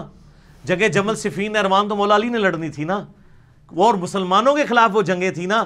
تو مسلمان قیدیوں کے ساتھ کیا سلوک کرنا ہے, یہ نبی علیہ السلام کی زندگی میں تو ایسا کوئی اسوہ نہیں ملتا, کیونکہ ادھر تو سارے ایک لیڈر پہ متفق تھے. تو مولا علی کو بتایا نا کہ قیدیوں کے ساتھ کیا کرنا ہے. تو دیکھیں نا کیا اس نے سلوک کیا, پھر جنگیں جیت کے بھی سب کے ساتھ اس نے سلوک کیا مولا علی نے. اور کہا کہ اس میں یہ بھی لکھا ہے کہ جو شخص اپنے باپ کا نام بدل لے اس پہ اللہ کی لعنت, اللہ کے فرشتوں کی لعنت اور تمام لعنت کرنے والوں کی لعنت. اور جو شخص مدینے میں بدعت کو جاری کرے اس پہ اللہ کی لعنت, اللہ کے فرشتوں کی لعنت اور تمام لعنت کرنے والوں کی لعنت. جس کا اول مصداق یزید ابن معاویہ بنا مدینے کی بے حرمتی کر کے. یہ وہ باتیں تھیں جو اس میں لکھی تھیں. اور ایک اور بات لکھی تھی کہ جو غیر اللہ کے نام کی قربانی کرتا ہے اس پہ اللہ کی لعنت, اللہ کے فرشتوں کی لعنت, تمام لعنت کرنے والوں کی لعنت. تو یہ ساری باتیں تو آلریڈی ہمیں موجود ہیں قرآن پاک کے اندر, احادیث کے اندر ہمیں معلوم ہے. تو مولا علی کو بھی کوئی خاص علم نہیں دیا, وہی علم ہے. اور سر مجھے بتائیں, حجۃ الوداع پہ جب نبی علیہ السلام اعلانیہ کہہ رہے تھے, بخاری مسلم میں یوم النحر کا خطبہ بھی ہے اور یوم عرفہ کا خطبہ الموطا امام مالک اور مستدرک الحاکم میں, کہ اپنے بعد دو چیزیں چھوڑ کے جا رہا ہوں, اللہ کی کتاب اور اس کی سنت, اسے مضبوطی سے پکڑ لو کبھی گمراہ نہیں ہوگے. اور پھر آپ نے پوچھا کیا میں نے اللہ کا پیغام پہنچا دیا؟ تو سب نے کہا بلا یا رسول اللہ, آپ نے پہنچایا, حق ادا کر دیا. ادھر کوئی بندہ نہیں کھڑا ہوا کہ یا رسول اللہ ایڈی مینوں خاص گل دسی ہے او میں اگے دس دیواں, علم لدنی نا. پرانیاں کہانیاں, پرانے بابے, پرانے فرقے, پرانے بزرگ, ختم. ساڈی ناں نال ہی ختم ہو جاندے نے سارے. ناں بڑی قیمتی ہے, اے تہاڈا کلمہ ہی تو سٹارٹ ہوندا ہے. لا نہیں, کوئی معبود نہیں سوائے اللہ کے, نہ کوئی بزرگ نہیں سوائے محمد رسول اللہ صلی اللہ علیہ وسلم. اور جو ان کا ہو جائے وہ ہمارے سر کا تاج, اور جو ان سے بغاوت کرے وہ بابا آپ کو مبارک. مجھے کہتے ہیں یار یہ اتنے اتنے بزرگوں کے نام اس طرح لیتا ہے جیسے گلی ملی کے دوست ہیں, اتنے اتنے مفتیا کے. وہ سر ہم تو کچھ سمجھتے ہی نہیں ہے, تو ہم نام ان کا کیوں ادب سے لیں؟ ہم تو ان کو دلائل سے ثابت کر رہے ہیں کہ ان کے عقیدے گستاخانہ ہے. شکر کریں کہ ہم آگے پیچھے لانتے لگا کے نام نہیں لیتے, احترام سے ہی لیتے ہیں, صاحب کہہ کے لیتے ہیں. تو خوف خدا کرے. تو مولا علی نے کہا کہ ایسی کوئی بات نہیں. پھر غدیر خم پہ بھی آپ صحیح مسلم میں اوپر تلے 4 حدیث ہیں انٹرنیشنل نمبر کے مطابق 6225 سے لے کے 6228 تک, اس میں بھی قرآن اور اہل بیت ہے. غدیر خم پہ میرا کلپ لاکھوں لوگوں نے دیکھا, آپ دیکھ لیں. وہاں پہ بھی ہے کہ اہل بیت کے ساتھ اس نے سلوک کرنا ہے. قرآن اللہ کی کتاب ہے, اس میں ہدایت ہے, اس میں نور ہے, یہ اللہ کی رسی ہے, اس کو پکڑو, اپنا تعلق اس کے ساتھ مضبوط کرو. جو اسے پکڑے گا وہ ہدایت پہ ہوگا, جو چھوڑ دے گا گمراہ ہو جائے گا. کتاب اللہ کتاب اللہ کتاب اللہ. اور دوسری چیز اہل بیت ہے. میرے اہل بیت کے معاملے میں تمہیں اللہ کا خوف دلاتا ہوں. آپ کو بتا دیا گیا تھا کہ آپ کی امت کام ڈالے گی ان کے ساتھ, ٹھیک ہے. تو یہ وہ چیزیں تھیں, وہ کبھی علم لدنی بنا دیا, کبھی کہتے ہیں جی کچھ آپ کو پتہ ہے وہ خاص باتیں بتائی ہیں, وہ خاص باتیں خاص لوگوں کو بتائی ہوئی ہیں. سر کوئی نہیں ہے. اچھا پھر وہ کہتے ہیں وہ جی صحیح بخاری میں ہے نا کہ حضرت ابو ہریرہ کہتے ہیں میں نے نبی علیہ السلام سے 2 پیالے لیے ہیں یعنی علم کے, ایک میں نے تمہیں بتا دیا, دوسرا بتاؤں تو تم میری گردن کاٹ دو. وہ کہتے ہیں جو دوسرا نہیں نا بتایا وہ اسی قسم کے پٹھے کام تھے, یعنی یہ پٹھے کام میں الٹے کام, ورنہ وہ بتا دیتے. تو سر آپ کے تصوف کے کس سلسلے میں حضرت ابو ہریرہ آتے ہیں؟ کسی بھی نہیں. تو وہ علم لدنی تو ابو ہریرہ کو ملا تھا, اور مولا علی کہہ رہے ہیں کہ کوئی اور نہیں چیز ہے. تو ابو ہریرہ کو آپ مولا علی سے اوپر کر رہے ہیں. اور سر بخاری میں ہی اس کی تشریح موجود ہے. حضرت ابو ہریرہ کہتے ہیں مجھے نبی علیہ السلام نے بنو قریش, بنو امیہ کے ان لونڈوں کے, ان لڑکوں کے نام, ان کے ماں باپ کے نام بھی بتائے ہیں جن کے ہاتھوں امت کی تباہی ہونے والی ہے. اور صحیح مسلم کے الفاظ ہیں کہ نبی علیہ السلام سے صحابہ نے پوچھا کہ یا رسول اللہ جب ایسا معاملہ ہو تو آپ نے فرمایا کاش میری امت اس قبیلے سے الگ ہو جائے جو میری امت کی اینٹ سے اینٹ بجا دے گا, بنو امیہ. اور وہی ابو ہریرہ مسند ابی یعلا میں موجود ہے کہ وہ کہتے ہیں نبی علیہ السلام نے اپنی وفات سے چند دن پہلے خواب دیکھی کہ ان کے ممبر کے اوپر بندر کود رہے ہیں. تو حضور کو وفات تک کسی نے مسکراتے ہوئے نہیں دیکھا. آپ فرمایا کہ میں نے آل مروان بنو امیہ کے بندروں کو اپنے ممبروں پہ دیکھا ہے, اپنے ممبر کے اوپر, یعنی میرے بعد وہ حکمران بنیں گے. اور یار یہ بندر تھے, بخاری کے الفاظ ہیں کہ حضرت ابو ہریرہ جس زمانے میں یہ بات کر رہے ہیں, انہی بندروں کی تو حکومت تھی بنو امیہ کی. تو حضرت ابو ہریرہ ڈرتے تھے کہ اگر, کیونکہ وہ مروان ہی تو یہ پوچھ رہا تھا کہ حضرت بتائیں وہ لوگ کون ہیں. انہوں نے کہا اگر میں بتا دوں تو میری گردن مار دی جائے, یعنی تم لوگ ہو. بالکل کلیئر ہے, اس میں علم لدنی نہیں ہے. کیا سے کیا بنا دیا انہوں نے. اور دیکھیں کہانی کیسے پکڑی گئی, ادھر سے پکڑی گئی, دوسری طرف ان کے تصوف کے سلسلے میں حضرت ابو ہریرہ ہی کوئی نہیں ہے. وہ تو سر منافقین کے نام بھی بتائے تھے جو پبلکلی نہیں بتائے گئے, لیکن وہ دین کا حصہ تو نہیں ہے. صحیح بخاری موجود ہے, رازدار رسول کون ہے؟ حذیفہ ابن یمان. صحیح مسلم میں موجود ہے, حذیفہ ابن یمان کو 12 منافقین کے نام بتائے تھے. نبی علیہ السلام نے فرمایا کہ میرے صحابہ میں 12 منافق ہیں, ان میں سے کوئی جنت میں داخل نہیں ہوگا یہاں تک کہ اونٹ جو ہے سوئی کے ناکے سے گزر جائے. یہ سورۃ الاعراف میں جو ہے وہ محال ایک ایگزامپل دی گئی ہے.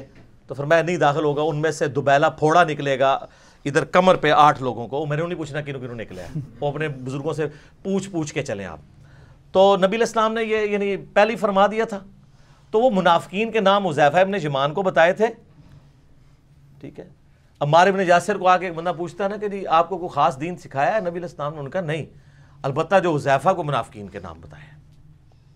ٹھیک ہے, یہ صحیح مسلم میں 7035 نمبر حدیث ہے. اور یہ فرمایا کہ وہ 12 منافق ہیں میرے صحابہ کے اندر چھپے ہوئے ہیں, اور وہ اس طریقے سے معاملات. تو وہ کوئی دین کا مسئلہ تو نہیں تھا, صرف منافقین کے نام تھے. تو وہاں پہ بھی حذیفہ ابن یمان تو کسی تصوف کے سلسلے میں نہیں آتے. کیا آتے ہیں؟ نہیں. ان کے تصوف کے سارے سلسلے جو ہے نا وہ مولا علی تک لے کے جاتے ہیں. تو مولا علی تو انکار کر چکے ہیں, اور ہم نے تو نیچے سے ان کی جڑ کاٹ دی ہوئی ہے. میں نے کہا میرے امام نے کاٹ دی ہے. آپ کو پتہ ہے صحیح مسلم میں مقدمے کے اندر چند تبع تابعین بیٹھے ہوتے ہیں. امام مسلم نقل کرتے ہیں کہ وہاں ایک شخص آتا ہے اور وہ کہتا ہے, جب وہ چلا جاتا ہے نا وہاں سے, تو باقی تبع تابعین کہتے ہیں کہ یہ شخص کہتا ہے کہ میں نے 18 بدری صحابہ کی زیارت کی ہوئی ہے. تو باقی لوگ کہتے ہیں یہ تو طاعون کے مرض سے پہلے بھیک مانگا کرتا تھا, علم کا تو اس سے دور دور تک واسطہ نہیں. یہ کہتا ہے 18 بدری صحابہ کی اس نے زیارت کی ہے. اوے سب سے بڑا جو تابعی ہے حسن بصری, اس نے بھی صرف ایک بدری صحابی سے سماعت کی ہوئی ہے, اور وہ ہے سعد ابن مالک, جن کا نام سعد ابن ابی وقاص بھی ہے, جو 56 ہجری کے اندر فوت ہوئے ہیں. تو حسن بصری کی سماعت بھی صرف ایک بدری صحابی سے ثابت ہے. کس سے؟ سعد ابن ابی وقاص سے. وہ بھی اس لیے کہ 56 ہجری میں فوت ہوئے ہیں. تو حسن بصری کی تو مولا علی سے سماعت ہی نہیں ہے. امام مسلم نے انکار کر دیا اس بات کا, کیونکہ مولا علی تو پہلے سب سے بڑے بدری صحابی تو وہ ہیں جنہوں نے 24 سردار مارے ہیں بدر میں, کیونکہ مولا علی 40 ہجری میں شہید ہوئے تھے اور سعد ابن ابی وقاص 56 ہجری میں فوت ہوئے ہیں. تو وہ کہتے ہیں حسن بصری نے تو صرف ایک بدری صحابی سے ملاقات کی ہوئی ہے, سماعت کیا, اور وہ ہے سعد ابن ابی وقاص. تو امام مسلم نے تصوف کے پورے سلسلوں پہ سمجھ لیں کہ آرا چلاتے ہوئے کاٹ کے رکھ دیا. وہ یہ کہتے ہیں تصوف میں آپ کو پتہ ہے ان کی کیا سند چلتی ہے؟ کشف المحجوب بھی آپ اٹھا کے دیکھ لیں. خود علی اجویری صاحب کہتے ہیں کہ میرے جو پیر صاحب ہیں نا وہ خلیفہ ہیں ابو بکر الشبلی کے. ابو بکر الشبلی جو ہیں وہ خلیفہ ہیں سری سکتی کے, وہ ہیں جنید بغدادی کے. جنید بغدادی خلیفہ ہیں سری سکتی کے, اور سری سکتی کے جو آگے پیر ہیں وہ خلیفہ ہیں معروف کرخی کے, اور وہ خلیفہ ہیں آگے داؤد تائی کے, اور داؤد تائی جو ہیں حبیب الاجمی کے, اور حبیب الاجمی حسن بصری کے, اور وہ مولا علی کے. یہ تصوف میں آپ قادری, چشتی, یہ نقشبندیوں کی تو لاد ہے, وہ تو ایسی پہلے ختم کرتی بازید علی, وہ تو کام ہی ختم ہو چکا ہے. یہ سوروردی, یہ سارے سلسلے وہ کہتے ہیں حسن بصری کی ملاقات ہے مولا علی سے. اور صرف امام مسلم نے نہیں, امام ترمذی نے بھی جامعہ ترمذی میں لکھا ہے کہ حسن بصری کی مولا علی سے کوئی ملاقات ثابت نہیں ہے. تو محدثین تو تصوف کا گلا ہی کاٹ چکے ہیں, آپ کی ملاقاتیں ہی ختم. پیچھے رہ گیا نقشبند سلسلہ, وہ تو پہلے ہی باقی 3 یہ کہتے تھے کہ ہماری چین جڑتی ہے تو ہماری تو جڑتی کوئی نہیں. تو وہ بھی ہم نے بتا دیا ہے. امام جعفر علیہ السلام فوت ہوئے ہیں 148 ہجری میں, اور بایزید پیدا ہوئے ہیں 191 ہجری میں. 40 سال بعد امام جعفر کی وفات کے بایزید پیدا ہوئے ہیں, اور کہتے ہیں وہ مرید ہیں ان کے. اور یہ اس سے بڑی کہانی یہ ہے کہ بایزید کا آگے مرید پتہ کون ہے؟ ابو الحسن خرقانی. اور ابو الحسن خرقانی 352 ہجری میں پیدا ہوا ہے، یعنی بایزید بستامی کے مرنے کے 90 سال کے بعد. ایسے تو پھر بھی 40 ہی نا، وہ ڈبل ہے. جس کا وہ کہتے ہیں جی وہ ابو الحسن خرقانی کے کرتے سے دعا کی تو وہ محمود غزنوی کو فتح ہوئی. کہانی روحانی مرید، روحانی نہیں شیطانی. اب ویسی سلسلہ اس کے اوپر میں ویسے کرنی، میرا کلپ دیکھ لیں، یہ سب کہانی ہے. ٹھیک ہے، وہ جنوں مرضی لین جیدی جیدی بھی پانی نے پا لین. تو بھائی دنیا ختم ہو چکی ہے، اینا تو پاک ہو چکی ہے، اللہ شکر. کیوں؟ کیونکہ یہاں پہ ایک نعرہ بلند ہے کہ مرنے سے پہلے یا مسلمان کر لے اس پہ غور، کتابوں کا خدا اور ہے، بابوں کا خدا اور. یہ بالکل کہانیاں انہوں نے کروائی تھیں، اور یہ پورے کا پورا سلسلہ ہی کاٹ دیا امام مسلم نے، امام ترمذی نے، کہ تصوف کے اندر یہ لنک بنتا ہی کوئی نہیں حسن بصری کا مولا علی کے ساتھ.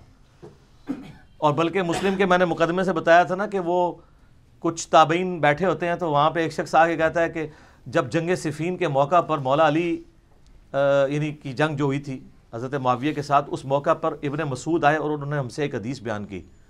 تو باقی کہتے ہیں یار ابن مسعود قبر سے نکل کے آگے تھے. ابن مسعود تو 33 ہجری میں فوت ہو چکے ہوئے تھے اور جنگ صفین ہوئی ہے 37 ہجری کے اندر. تو یہ 4 سال کا وہ گیپ ماننے کے لیے تیار نہیں ہے روحانی سلسلے کا. ابن مسعود تو بڑا کیڑا بزرگ ہے، پرشین امپائر گری تو چیف جسٹس وہاں کے. ٹھیک ہے، صاحب النالین، سفر و حضر میں حضور کے ساتھی. ابن مسعود پہ میں گھنٹوں بول سکتا ہوں جو اللہ نے ان کو مقام دیا تھا. وہ قبر سے نکل کے نہیں کوئی فیض پہنچا سکے، اس زمانے میں کوئی قبروں سے نکلا نہیں کرتا تھا. تو جو 4 سال کا گیپ ماننے کے لیے تیار نہیں، تو 40 سال کا جنگل، اور ادھر بایزید اور ابو الحسن خرقانی کا 90 سال کا جنگل، یہ کون عبور کروائے گا؟ سب کہانیاں، سب جھوٹ. یہ اللہ تبارک و تعالیٰ نے یہ جھوٹ ختم کروائے ہیں، اور ہماری کوشش ہے کہ ہم مرنے سے پہلے آپ کو اس کے اوپر قائل کر لیں، کیونکہ یہ واضح چیز ہے. قرآن پاک میں سورہ یاسین کے اندر آیا، سورہ واقعہ کے اندر آیا کہ جو مر گیا وہ دنیا میں واپس نہیں آ سکتا. آپ لاکھ کہتے رہے کہ قبر پہ اٹھ کے بلے پھر اندر وڑ گئے، یہ سب نہیں، سب کہانی ہے، جھوٹ. اگر کوئی اٹھ سکتا ہے اٹھائیں، ہم جناب بلاتے ہیں انٹرنیشنل میڈیا کو، پورا میڈیا مسلمان ہو جائے گا. ٹھیک ہے، تو باقی مجھے بہت کچھ کہنا ہے، لیکن آپ تخت بلقیس والا میرا کلپ دیکھ لیں سر، ریمارکیبل کلپ ہے. اس کے اندر میں نے ان کی ساری کہانیاں باقی بھی کھول دی ہیں. تو یہ میں نے اس لیے بیان کیا کہ وہ زیادہ سے زیادہ جو نبی الاسلام نے اسپیسیفک بات بتائی جو باقی امت کو نہیں بتائی، وہ منافقین کے نام ہے، حذیفہ ابن یمان کو. اور وہ بھی ڈیٹیل مسند احمد میں، آپ کو پتہ ہے نا قرآن میں بھی اشارتاً ہے کہ نبی الاسلام پہ قاتلانہ حملہ ہوا تھا غزوہ تبوک سے واپسی پہ. تو حذیفہ ابن یمان اور عمار ابن یاسر نے نبی الاسلام کی جان بچائی تھی، یعنی اللہ نے بچانے والا ہے، سبب ان کو بنایا. وہاں پہ حذیفہ ابن یمان کو نبی الاسلام نے منافقین کے نام بتائے تھے کہ انہوں نے میرے اوپر قاتلانہ حملہ کیا ہے. بس اس کا کوئی دین سے تعلق نہیں تھا، شخصیات سے تعلق تھا. دین کی کوئی بات ایز اے راز نبی الاسلام نے کسی کو نہیں بتائی ہے. یہ ذہن میں رکھیے گا. جب مولا علی کہہ رہے ہیں کہ وہی دین دیا جو باقی امت کو دیا ہے، اما عائشہ کہہ رہی ہیں کہ وہ جھوٹا ہے جو کہتا ہے کہ خاص لوگوں کو خاص بات بتائی اور باقی لوگوں کو نہیں بتائی، وہ جھوٹا ہے. اور حجۃ الوداع پہ نبی الاسلام اوپنلی پوچھ رہے ہیں، کسی نے نہیں کہا یا رسول اللہ وہ خاص گل سی میں خاص بندے نوں دسنی ہے، نہیں سر. اسی لیے ان کا دعویٰ یہ کہتے ہیں دین کتابوں میں نہیں ہے، اور یہ صحیح کہتے ہیں ان کا جو دین ہے نا وہ کتابوں میں نہیں ہے، کیونکہ کتابوں کا دین اور ہے اور بابوں کا دین اور ہمیں تو پابند کیا گیا ہے. قُلْ نَهْبِطُوا مِنْهَا جَمِيعًا فَإِمَّا يَأْتِيَنَّكُم مِّنِّي هُدًى فَمَن تَبِعَ هُدَايَا فَلَا خَوْفٌ عَلَيْهِمْ وَلَا هُمْ يَحْزَنُونَ. ہمارے ابا جی کو جب جنت سے نکالا گیا تو اللہ نے اس وقت کہا تھا کہ اب کتابوں کا انتظار کرنا، جو کتابوں کی پیروی کرے گا اس کو نہ خوف ہوگا نہ غم، اور جو اللہ کی آیات کو جھٹلائے گا وہ ہوگا اہل جہنم میں سے. تو سر میں سب سے ریکویسٹ کرتا ہوں کہ مرنے سے پہلے ایک دفعہ مجلس نمبر 100 میری ضرور دیکھیں. کتابوں کا خدا اور ہے، بابوں کا خدا اور. تو انشاءاللہ تعالیٰ آپ کو یہ حقیقت کھل کے سامنے آئے گی کہ ہمیں بڑا ڈی ٹریک کیا ہے ان لوگوں نے. ہماری کسی سے کوئی ذاتی دشمنی نہیں ہے، ہم عام مسلمان کو جھنجھوڑ رہے ہیں صرف یہ کہہ کے کہ مرنے سے پہلے اے مسلمان کر لے اس پہ غور، کتابوں کا خدا اور ہے، بابوں کا خدا اور. اللہم اجرنا من النار آمین. اللہم من احییتہ منا فاحیہ علی الاسلام ومن توفیتہ منا فتوفہ علی الایمان. آمین ثم آمین. ٹھیک ہو گیا جی. جزاک اللہ. علی بھائی اگلا سوال ہے، آپ نے پچھلے ویک اپنے پلیٹ فارم سے سیدنا عیسیٰ علیہ السلام کی منقبت شعیب بھائی کی خوبصورت آواز میں پڑھوائی، جو کہ ایک خوش آئند قدم ہے، اور اس دعوے کا پریکٹیکل ثبوت ہے کہ ہم مسلمان سیدنا عیسیٰ علیہ السلام کی نہ صرف دل سے رسپیکٹ کرتے ہیں بلکہ ان کی تعریف اعلانیہ بھی کرتے ہیں الحمدللہ. ٹنکے کی چوٹ پہ اسی منقبت میں قرآن حکیم کے حوالے سے سیدنا عیسیٰ علیہ السلام کے لیے جو ایکسٹرا آرڈنری لقب استعمال ہوا ہے روح اللہ، اس لقب کی تشریح بھی عوام الناس کے سامنے رکھیں، کیونکہ اکثر اوقات کرسچن مشنریز اس لقب روح اللہ کو مس یوز کرتے ہیں. دیکھیں جی، یہ حالت یہ ہے کہ جب یہ ہماری منقبت اپلوڈ ہوئی نا تو کئی مسلمانوں نے نیچے کومنٹس کیے ہوئے تھے کہ جی آپ نے منقبت کیوں پڑھوائی ہے، اس میں تو روح اللہ آ رہا ہے. آپ مسلمانوں کا علمی لیول دیکھ لیں کہ ان کو یہ پتہ ہی نہیں ہے کہ حضرت عیسیٰ علیہ السلام کا لقب روح اللہ ہے. وہ سمجھتے ہیں یہ کوئی شرک ہو گیا کہ اللہ کی روح اللہ کی مخلوق ہے. روح اللہ حضرت عیسیٰ علیہ السلام کا لقب ہے اسپیسیفکلی ایک خاص وجہ سے، ورنہ ہم جتنے لوگ ہیں انسان سب میں اللہ کی روح ہے. اللہ کی روح سے مراد اللہ کی پیدا کردہ مخلوق، جس طرح میرے اندر اللہ کا خون ہے، مراد یہ نہیں کہ اللہ کا خون، مراد یہ اللہ کا پیدا کیا ہوا خون. سورۃ الحجر میں آیا نا کہ وَنَفَخْتُ فِيهِ مِن رُوحِي، اللہ نے فرشتوں سے کہا جب میں آدم میں اپنی روح پھونک دوں. اپنی روح مِن روحی ہے، میری طرف سے روح، میری مخلوق، تو تم نے سجدے میں گر پڑنا ہے. تو سب فرشتوں نے سجدہ کیا سوائے ابلیس کے، کیونکہ ابلیس جن میں سے تھا. تو یہ اللہ تعالیٰ نے اپنی مخلوق روح آدم علیہ السلام میں بھی پھونکی ہے، ہر انسان میں پھونکی ہے، حضرت عیسیٰ علیہ السلام میں بھی پھونکی ہے. لیکن ان کو روح اللہ کا لقب اس لیے دیا گیا کہ وہ خاص اللہ کی روح ہیں. ویسے تو سارے روح اللہ ہیں. اچھا مجھے بتائیں، ہم سب انسان ہیں، پیغمبر بھی تو انسان ہے، لیکن مرتبے میں فرق ہے. بے شک. روح حضرت آدم میں بھی پھونکی گئی، حضرت عیسیٰ علیہ السلام میں بھی. حتیٰ کہ سورہ آل عمران میں اللہ تعالیٰ فرماتا ہے کہ اللہ تعالیٰ کے نزدیک عیسیٰ کی مثال تو آدم کی سی ہے. اس کو ہم نے مٹی سے پیدا کیا اور اس میں روح پھونکی اور زندہ کر لیا. تو جس طرح حضرت آدم علیہ السلام، حضرت آدم تو بغیر ماں باپ کے پیدا ہوئے ہیں، حضرت عیسیٰ تو صرف بغیر باپ کے ہیں نا. حضرت آدم تو ان کی تو ماں بھی کوئی نہیں تھی. اگر یہی دلیل ہو کسی کے گاڈ ہونے کی تو حضرت آدم تو بڑے گاڈ ہیں. حالانکہ کرسچن بھی حضرت آدم کو اللہ کا بندہ ہی مانتے ہیں. یہ پھکی اور اینٹی وینم والا جواب اللہ نے بھی دیا ہے، لاجیکل آنسر، اصول اور مبادی کے اوپر، جس کو وہ خود بھی مانے ہوئے ہیں. تو یہ عیسیٰ علیہ السلام کو روح اللہ اس لیے کہا گیا کہ عیسیٰ علیہ السلام کو اللہ تعالیٰ نے، آدم علیہ السلام تو ایک ایکسیپشنل کیس ہے، باقی پوری انسانیت ماں اور باپ کے جوائنٹ ایک ریلیشن شپ سے پیدا ہوئی ہے، جو سورہ نساء کے سٹارٹ میں بھی آتا ہے، سورہ دہر کے سٹارٹ میں بھی آتا ہے.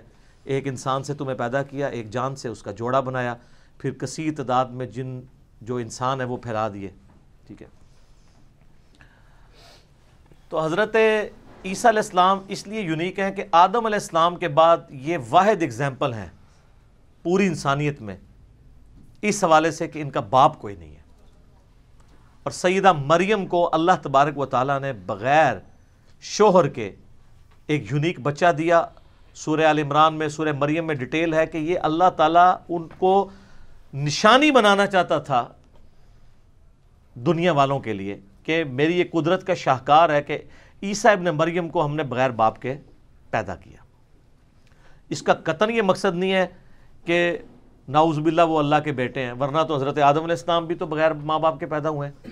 تو روح اللہ اس لیے کہا گیا کہ جیسا حضرت آدم روح اللہ ہیں خاص، اسی طریقے سے حضرت عیسیٰ علیہ السلام بھی روح اللہ ہیں خاص، کہ جو مسنگ لنک تھا باپ والا، اس کی کمپنسیشن اللہ تعالیٰ کے امر کن سے ہوئی ہے. اور اس میں بھی جبرائیل علیہ السلام انسانی شکل میں ہے، جس سے لوگ کہتے ہیں جی وہ جبرائیل کہتے ہیں کہ میں تمہیں بیٹا دینے ہیں، وہ کہتے ہیں بابے بھی بیٹا دیتے ہیں. سر جبرائیل علیہ السلام کیا بیٹا دے سکتے ہیں کسی کو؟ وہ تو اللہ تعالیٰ کے نمائندہ بن کے آئے تھے. وہ تو فرشتوں کے ذریعے اللہ تعالیٰ ایگزیکیوٹ کرواتا ہے نا، ظاہر اللہ نے دنیا کو اسباب کے ساتھ جوڑا ہے، ورنہ اللہ تو محتاج نہیں ہے۔ سورہ اگر آپ نساء پڑھیں نا تو سورۃ النساء کے اینڈ پہ جا کے نا یہ ٹروتھ ریویل ہوا ہے کہ یہ روح اللہ کے لقب کی حقیقت کیا ہے۔ سر قرآن پڑھا ہو تو پھر ان کو سمجھ آئے کہ روح اللہ، اور یہ اکثر کرسچن جو مشینریز ہیں نا وہ مسلمانوں کے خلاف ان آیات کو کوٹ کرتے ہیں اور مسلمان پھر منہ اڈ کے بہ جاندے ہیں، کوئی قرآن تو پڑھا نہیں ہوا۔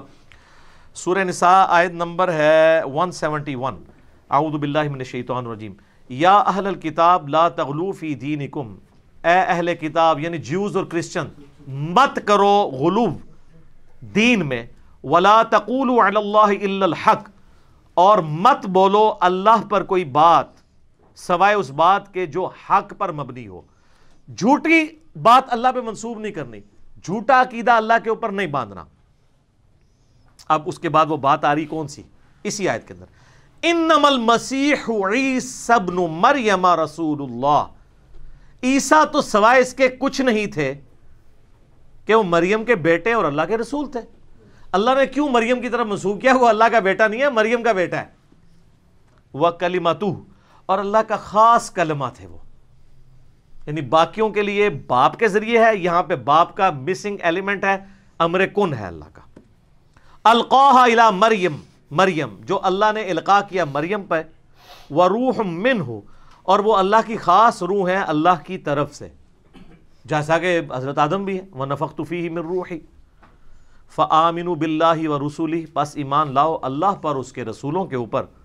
وَلَا تَقُولُوا ثَلَاثَةً، اور مت کہو کہ تین خدا ہے۔ وہ کہتے تھے نا جی تین خدا ہیں، سیدہ مریم، سیدنا عیسیٰ اور اللہ۔ آج کی ویسے جو ٹرینٹی ہے نا تثلیث وہ مختلف ہے، اس میں وہ ہولی گوسٹ کو لے کے آتے ہیں تیسرے خدا کے طور کے اوپر، حضرت مریم کو انہوں نے بیچ میں سے نکال دیا ہوا ہے۔ فآمنوا باللہ ورسولہ، بس ایمان لاؤ اللہ اس کے رسولوں پر۔ ولا تقولوا ثلاثہ، مت کہو کہ تین خدا ہیں۔ انتہوا، باز آ جاؤ، خیر لکم، اسی میں تمہاری خیریت ہے۔ انما اللہ الہ واحد، اللہ تو نہیں ہے مگر ایک، اکیلا، یکتا۔ سبحانہ، وہ پاک ہے، ان یکون لہ ولد، کہ اس کا کوئی بیٹا ہو۔ وہ بیٹے کی ضرورت تو اس کو ہوتی ہے جس نے مر جانا ہوتا ہے، اور اس کی خواہش ہوتی ہے میرے مرنے کے بعد میری اولاد میرا نام آگے لے کے چلے گی۔ اللہ کو تو موت آنی نہیں ہے، اس کی یہ شان ہی نہیں کہ اس کی اولاد ہو۔ لم یلد ولم یولد۔ لہو ما فی السماوات وما فی الارض، اسی کے لیے ہے آسمانوں اور زمین کی حکومت، مالک وہی ہے۔ وکفا باللہ وکیلا، اور اللہ ہی اکیلا کارساز کافی ہے۔ اب بڑی سخت آیات آ رہی ہیں اس کے ساتھ۔ لن یستنکف المسیح ان یکون عبدا للہ، مسیح کبھی بھی اس بات سے آر محسوس نہیں کریں گے، کبھی ان کو شرم نہیں آئے گی یہ بات کہنے میں کہ میں اللہ کا بندہ ہوں۔ تمہیں تو یہ شرم آ رہی ہے کہ عیسیٰ اللہ کا بندہ، کم از کم تو بیٹا ہونا چاہیے، اتنے بڑے بڑے معجزات، مردوں کو زندہ کر دینا، لیکن سر ہر معجزے کے ساتھ آیا بِإِذْنِ اللہ۔ تو عیسیٰ تو کبھی اس پہ آر نہیں محسوس کریں گے کہ انہیں کوئی کہے کہ وہ اللہ کے بندے ہیں۔ وَلَا الْمَلَائِكَةُ وَلَا الْمَلَائِكَةُ الْمُقَرَّبُونَ، نہ کسی مقرب فرشتے کی جرت ہے کہ وہ شرم محسوس کرے کہ میں اللہ کا بندہ ہوں۔ سارے فرشتے بیچ میں آ گئے، جبرائیل، میکائیل، اسرافیل۔ سر یہ توحید کی ننگی تلوار چل رہی ہے، آپ دیکھیں۔ وَمَن يَسْتَنْكِفْ عَنْ عِبَادَتِهِ وَيَسْتَكْبِرْ، جو کوئی اس بات سے آر محسوس کرے کہ وہ میرا بندہ ہے۔ بات کس کی ہو رہی تھی؟ عیسیٰ اور فرشتوں کی، اور فرشتوں بھی اولو العزم فرشتوں کی۔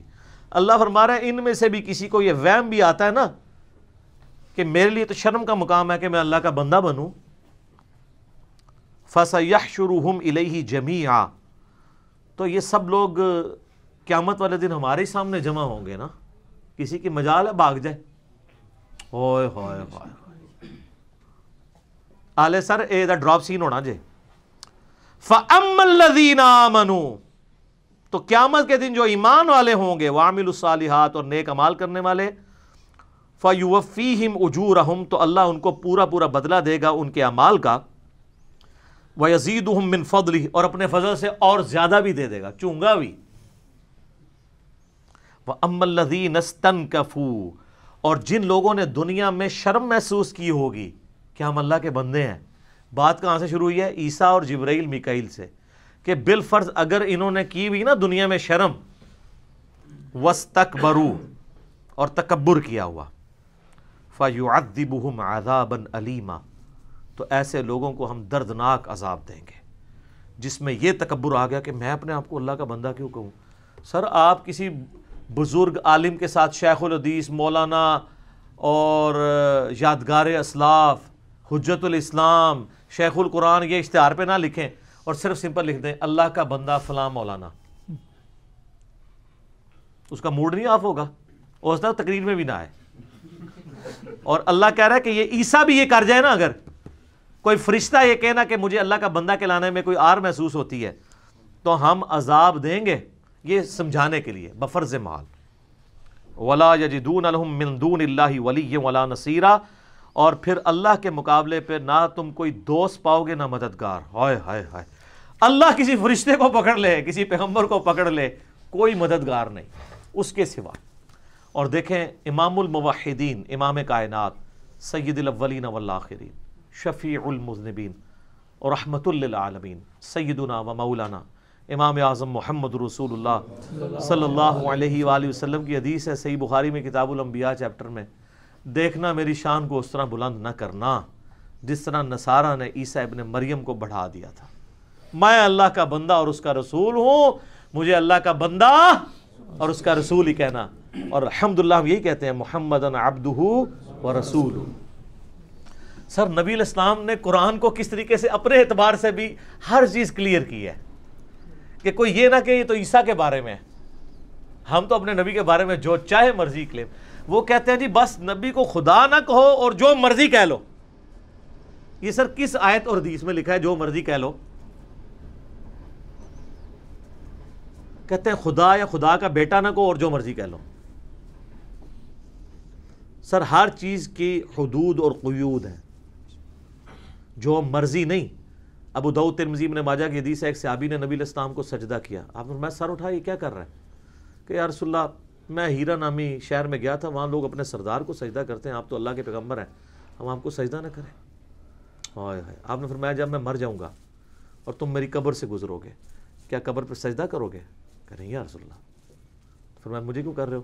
اگر میں سجدہ جائز سمجھتا تو بیویوں سے کہتا کہ اپنے خاوندوں کو سجدہ کریں اس حق کے سبب جو اللہ نے دیا ہے۔ ہمارے نبی نے تو ہر چیز ایسے کرسٹل کلیئر کی ہے سر، اور اتنی سختی سے کوٹ کوٹ کے توحید راسخ کی ہے نا صحابہ کے اندر۔ کیا توحید راسخ کی ہے کہ حضور کی میت رکھی ہوئی ہے اور ختم درود نہیں ہو رہا۔ خطبہ کیا ہو رہا ہے؟ من کان یعبد محمدا فإن محمد قد مات۔ سیدنا ابوبکر، جو کوئی محمد کی عبادت کرتا تھا جان لے کہ محمد مر گئے، اور پاکستان میں وصال شریف فرما گئے، اور سعودی عرب میں حضرت ابوبکر کی زبانی فإن محمد قد مات۔ ومن یعبد اللہ فإن اللہ حی لا یموت، اور جو کوئی اللہ کی عبادت کرتا تھا وہ جان لے اللہ زندہ ہے، اسے کبھی موت نہیں آئے گی۔ اچھا مجھے یہ بتائیں، میرا معصومانہ سوال ہے، صحابہ میں سے کون رسول اللہ کی عبادت کرتا تھا؟ تو یہ فرضی بات کرنے کی ضرورت حضرت ابوبکر کو کیوں پیش آئی؟ آپ ہوتے تو 295C لگاتے۔ ہاں آپ کہتے ہیں جناب نبی کی میت ہے، تو پڑھ وما ارسلناک الا رحمۃ للعالمین، تو اور کوئی شے نہیں لبی، تو پورے قرآن جو ہی پڑھ رہے ہیں وما محمد الا رسول قد خلت من قبلہ الرسل افإن مات او قتل، محمد تو نہیں مگر اللہ کے رسول، اگر یہ مر جائیں یا قتل کر دیے جائیں جنگ میں اور پاکستان میں وصال فرما جائیں یا شہید ہو جائیں تو کیا تم دین سے الٹے قدم پھر جاؤ گے؟ یہ حضرت ابوبکر نے اس خطبے میں اپنے خطبے کی دلیل میں قرآن کی آیت سورہ آل عمران 144 پیش کی، اور پھر پڑھی سورہ الزمر کی آیت نمبر 30 انک میت و انہم میتون، اے نبی تمہیں بھی مرنا ہے، تمہارے مخالفین کو بھی مرنا ہے۔ اور وہ حضرت عمر جو کھڑے ہوئے تھے تلوار لے کے، جو کہے گا حضور فوت ہو گئے میں اس کی گردن اتار دوں گا، گھٹنوں کے بل گر پڑے اور کہتے مجھے لگا کہ یہ آیات آج ہی نازل ہوئی ہیں، ہم سنتے تو تھے لیکن یہ اس وقت کے لیے آیات نازل ہوئی ہوئی تھی۔ اور الفاظ ہیں کہ میرے قدم میرے جسم کا بوجھ نہیں اٹھا سکے۔ یہ سر صحابہ ہی تھے جو آیت حدیث سن کے نا اپنا کانفیڈنس لوز کر جاتے تھے. آپ کے آگے سے پورا قرآن گزر جائے, پوری بخاری گزر جائے, کہتے نہیں نہیں وہ جناب وہ کتابیں نہیں دین. واقعی آپ کا دین کتابوں میں نہیں ہے. ہم آپ پہ غصہ نہیں کھاتے, صرف ریکویسٹ کریں گے کھان کے کہ مرنے سے پہلے اے مسلمان کر لے اس پہ غور, کتابوں کا خدا اور ہے بابوں کا خدا اور. کتابوں کے خدا کا تعارف سیدنا ابوبکر نے ہمیں کرایا ہے میت رسول کے اوپر صلی اللہ علیہ وسلم. دوسری طرف عشق کا اظہار اپنی جگہ ہے, بخاری میں موجود ہے. حجرہ عائشہ میں داخل ہوئے ہیں, ماتھے پہ بوسہ دیا ہے اور کہا یا رسول اللہ, اللہ آپ پہ 2 موتیں جمع نہیں کرے گا, ایک موت آپ کا مقدر تھی آئے گی. کیونکہ حضرت عمر یہ سمجھتے تھے کہ نبی علیہ السلام ڈورمنٹ پوزیشن میں چلے گئے ہیں, واپس آ جائیں گے, جس نے حضرت موسیٰ طور پہ 40 دن کے لیے گئے تھے. تو اس کا رد کیا حضرت ابوبکر نے کہ نہیں حضور کو 2 موتیں نہیں, یعنی یہ ایک موت ہے, اب دوبارہ موت نہیں آئے گی, اب آخرت کی زندگی میں ہے. یہ نہیں ہے کہ وہ واپس آنا اور پھر دوبارہ فوت ہوں گے. اصل میں اس حدیث کا مطلب یہ تھا. ان کو کسی نے نہیں کہا کہ تانوں اور کوئی آیت نہیں لبھی, اے پڑھتے پہ ہو جی جو گستاخی دا پہلو نکل رہا ہے. سر یہ انٹینسٹی تو میں فیل کر سکتا ہوں, اور آپ میں بھی اکثر لوگ جو بریلوی ہیں فیل کر سکتے ہیں کہ کیا کیا کہانیاں انہوں نے کروائی ہوئی ہیں, کیا کیا کہانیاں کرائی ہوئی ہیں. اور امام الموحدین کو دیکھیں صلی اللہ علیہ وآلہ وسلم, مسند احمد میں حدیث ہے, الادب المفرد میں امام بخاری لے کے آئے ہیں. ایک شخص نے حضور کے سامنے آ کے کہا یا رسول اللہ ما شاء اللہ و شئت, اے اللہ کے رسول جو اللہ چاہے جو آپ چاہیں. کوئی صحابی حضور کو اللہ مانتا تھا تو حضور کو سن لینا, آپ میں اجعلتنی للہ ندا, وہ تو نے مجھے اللہ کے مقابلے میں کھڑا کر دیا. قل بل ما شاء اللہ وحدہ, کہ اکیلا جو اللہ چاہے. اس نے نہیں کہا یا رسول اللہ میں جناب غیر مستقل بذات تو نہیں, آپ کو غیر مستقل بذات سمجھ رہا ہوں, اتائی سمجھ رہے ہیں جی, میں اللہ نہیں مان رہا. وہ دوئے کہانیاں نہیں سنوندیاں, بابے نہیں سننا ہوندے.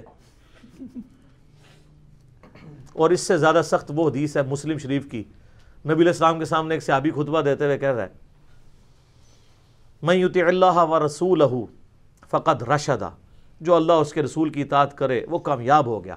ومن یعصہما, اور جس نے ان دونوں کی اطاعت نافرمانی کی, فقد غوا, وہ بہک گیا, بے شک وہ بہک گیا. نبی علیہ السلام نے فرمایا بئس الخطیب انت, کتنا برا خطیب ہے تو. اوہ اترا نکل گیا ہونا ایک بار کہ میں کیتا کیا ہے. اور لٹریچر میں کیا کچھ غلط نہیں تھا اس نے, کیونکہ کانٹیکسٹ میں بات بالکل ٹھیک تھی. جو اللہ اور اس کے رسول کی اطاعت کرے وہ کامیاب ہوا, جو ان دونوں کی نافرمانی کرے ناکام ہو گیا. آپ نے فرمایا تو نے یہ کیوں کہا کہ ان دونوں کی, تجھے کہنا چاہیے تھا وَمَن يَعْصِ اللَّهَ وَرَسُولَهُ فَقَدْ غَوَا, جو اللہ اس کے رسول کی نافرمانی کرے. تو نے ان دونوں کیوں کہا ہے؟ اللہ تے ایک ہے.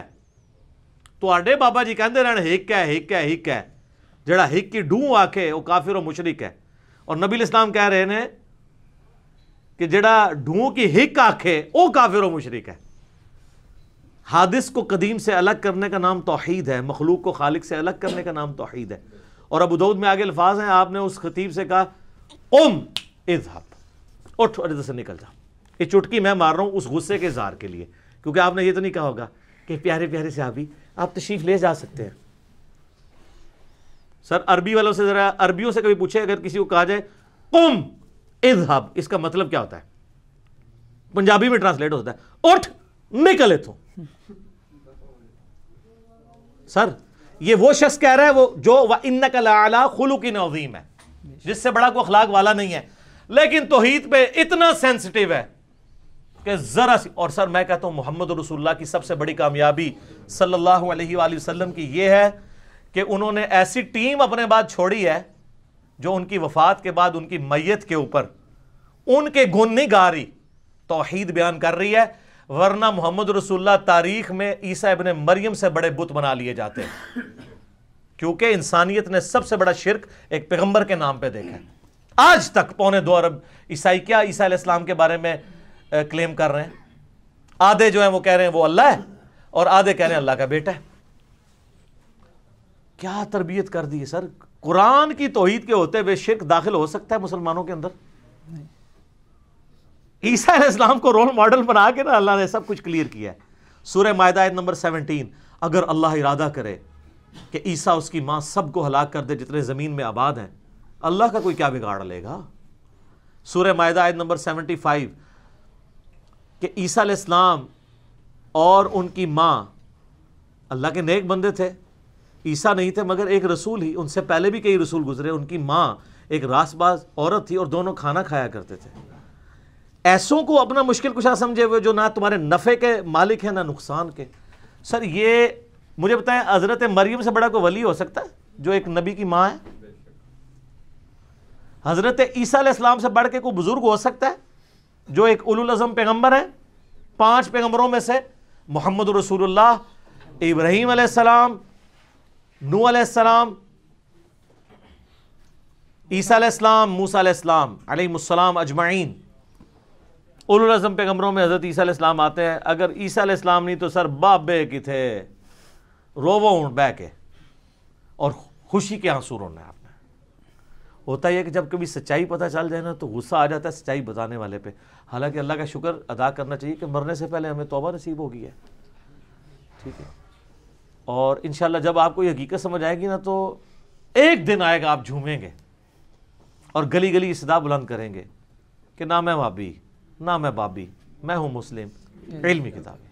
ٹھیک ہو گیا جی۔ علی بھائی اگلا سوال ہے، قرآن حکیم میں کئی مقامات پر اللہ تعالیٰ نے اپنے لیے ورڈ ہم یوز کیا ہے، جبکہ دوسری طرف اللہ تعالیٰ نے اپنی توحید پر بہت زور دیا ہے، اس کے باوجود جمع کا صیغہ استعمال کرنے میں کیا حکمت پوشیدہ ہے؟ جیسا کہ انا اعطیناک الکوثر، انا انزلناہ فی لیلۃ القدر، انا ارسلناک شاہدا و مبشرا و نذیرا۔ اس قسم کی درجنوں آیات میں لفظ ہم استعمال ہوا ہے۔ بعض علماء کرام ہم سے مراد اللہ اور فرشتے بھی لیتے ہیں، یہ فہم کہاں تک درست ہے؟ ہم تو اس فہم کے ساتھ ایگری نہیں کرتے جی۔ کہیں کو کھینچ تان کے کوئی مسئلہ ایسا کو بنا لیتا ہے تو اس کا اپنا ایک سمجھ لیں فالٹ ہے، ادروائز قرآن کا جو اسلوب ہے نا اس حوالے سے انا، یہ ایک شاہانہ انداز اسے کہا جاتا ہے۔ آپ ذرا لکھنؤ اور دلی کی اردو جو بولنے والے لوگ ہیں نا، جو پان بھی کھاتے ہیں، کچھ لوگ پاکستان میں بھی ایسے موجود ہیں، کراچی کے اندر آپ چلے جائیں تو ان کی تو زبان یہ ہے کہ ہم گئے تھے، جب ہم آپ کی طرف آئے، وہ ہم اکیلے ہی گئے ہوتے ہیں اور ہم ہوتے ہیں، کیونکہ شستہ اردو میں ہم کا لفظ استعمال کیا جاتا ہے۔ اسی طریقے سے عربی لنگوسٹک کے اندر اللہ نے اپنی شہنشائیت کو بریف کرنے کے لیے ہم کے ساتھ صیغہ استعمال کیا۔ اس کا یہ مطلب نہیں کوئی ایک سے زیادہ الہ ہیں یا اللہ نے اپنے ساتھ فرشتوں کو شامل کیا ہے، نہیں سر، فرشتوں کی کیا مجال ہے کہ وہ بیچ میں ہوں۔ اب یہ جو آیت ہے انا اعطیناک الکوثر، بے شک ہم نے آپ کو خیر کثیر عطا فرمائی، ٹھیک ہے، فصلی لربک وانحر، تو آپ اپنے رب کا نام لے کر اس کی نماز پڑھیں اور قربانی کریں، نحر کریں اونٹ کو، ان شانیک هو الابتر، بے شک آپ کا دشمن بے نام و نشان رہے گا۔ تو کافر تانا دیتے تھے نا کہ نبی علیہ السلام کا کوئی بیٹا نہیں ہے تو یہ نبی بے نام و نشان رہے گا، تو اللہ نے فرمایا ہم نے آپ کو خیر کثیر دی ہے، آپ کی اتنی بڑی امت ہوگی، آپ کی اولاد بھی ہوگی۔ اور اسی میں بعض لوگ اس کی یعنی تفسیر میں سیدہ فاطمہ کو لے کے آتے ہیں اہل تشیع، وہ بالکل ٹھیک ہے کہ ظاہر نبی علیہ السلام کی نسل تو سیدہ فاطمہ سے ہی چلی ہے نا، تو کوثر سے مراد وہ بھی ہیں، اور بخاری مسلم میں ہے اس سے مراد حوض کوثر بھی ہے، اور کوثر سے مراد آپ کی اتنی کثیر امت بھی ہے، ٹھیک ہے۔ تو مجھے بتائیں یہ جو انا اعطیناک الکوثر ہے، یہ کسی فرشتے نے نبی علیہ السلام کو یعنی یہ حوض کوثر دیا ہے؟ اللہ دیتا ہے۔ یہ بچی جو دی ہے، جو جنتی عورتوں کی سردار ہے، یہ کسی فرشتے نے دی ہے؟ وہ تو سورہ الشورى کے اینڈ پہ آتا ہے، اللہ ہے جسے چاہتا ہے بیٹے دیتا ہے، جسے چاہتا ہے بیٹیاں دیتا ہے، اور جسے دیتا ہے دونوں، اور جسے چاہتا ہے بے اولاد رکھتا ہے۔ وہ کہتے ہیں نہیں جبرائیل نے بھی ایک بیٹا دیتا سی حضرت عیسیٰ نو، دی شکل حضرت مریم نو، اور وہ اللہ تبارک و تعالیٰ نے ایک ذریعے کے طور پہ بنایا ہوا ہے، جس طرح کہ یہ سوئچ ذریعہ ہے لائٹ آن کرنے کا، اگر کرنٹ ہی بیچ میں نہ ہو، آپ سوئچ جتنا مرضی مہنگا لگا لیں، سارے فرشتے اکٹھے کر لیں، اگر اللہ کا امر کن ہی نہ ہو، فرشتے کچھ بھی نہیں کر سکتے۔ وہ تو اللہ تعالیٰ نے ایک ذریعہ بنایا ہوا ہے، پانی کو پیاس بجھنے کا ذریعہ بنایا، لیکن اگر اللہ نہ چاہے کہ آپ کی پیاس بجھے تو آپ 7 سمندروں کا پانی بھی پی جائیں، ویسے تو سمندر کا پانی کو پی نہیں سکتا، ویسے ہی مر جاتا ہے، نمکین ہوتا ہے، یہ سمجھانے کے لیے کہا جاتا ہے 7 دریاؤں کا پانی پی جائے، پیاس نہیں آپ کی ختم ہوگی۔ آپ کو اتنی بڑی آگ میں ڈال دیا جائے، اللہ بچا لے گا. حضرت ابراہیم علیہ السلام کو بچایا نا، لیکن وہ ایک دفعہ ابراہیم کو بچایا، ہر دفعہ تو نہیں بچائے گا. لیکن آگ کو اگر اللہ حکم دے دے کہ وہ نہ جلائے تو نہیں جلائے گی. یہ اللہ کے فیصلے ہیں. لہٰذا اس طرح کی باتیں کرنا یہ غلط ہے. اور فرشتوں کو وہ سورۃ الواقعہ میں بھی کہتے ہیں نا کہ اللہ تعالیٰ فرماتا ہے کہ ہم مرنے والے کے تم سے زیادہ قریب ہوتے ہیں. تو وہ اب چونکہ جو استواء علی العرش کا عقیدہ رکھتے ہیں نا اہل حدیث، یہ اہل حدیث نے زیادہ خرابی کھڑی کی ہے.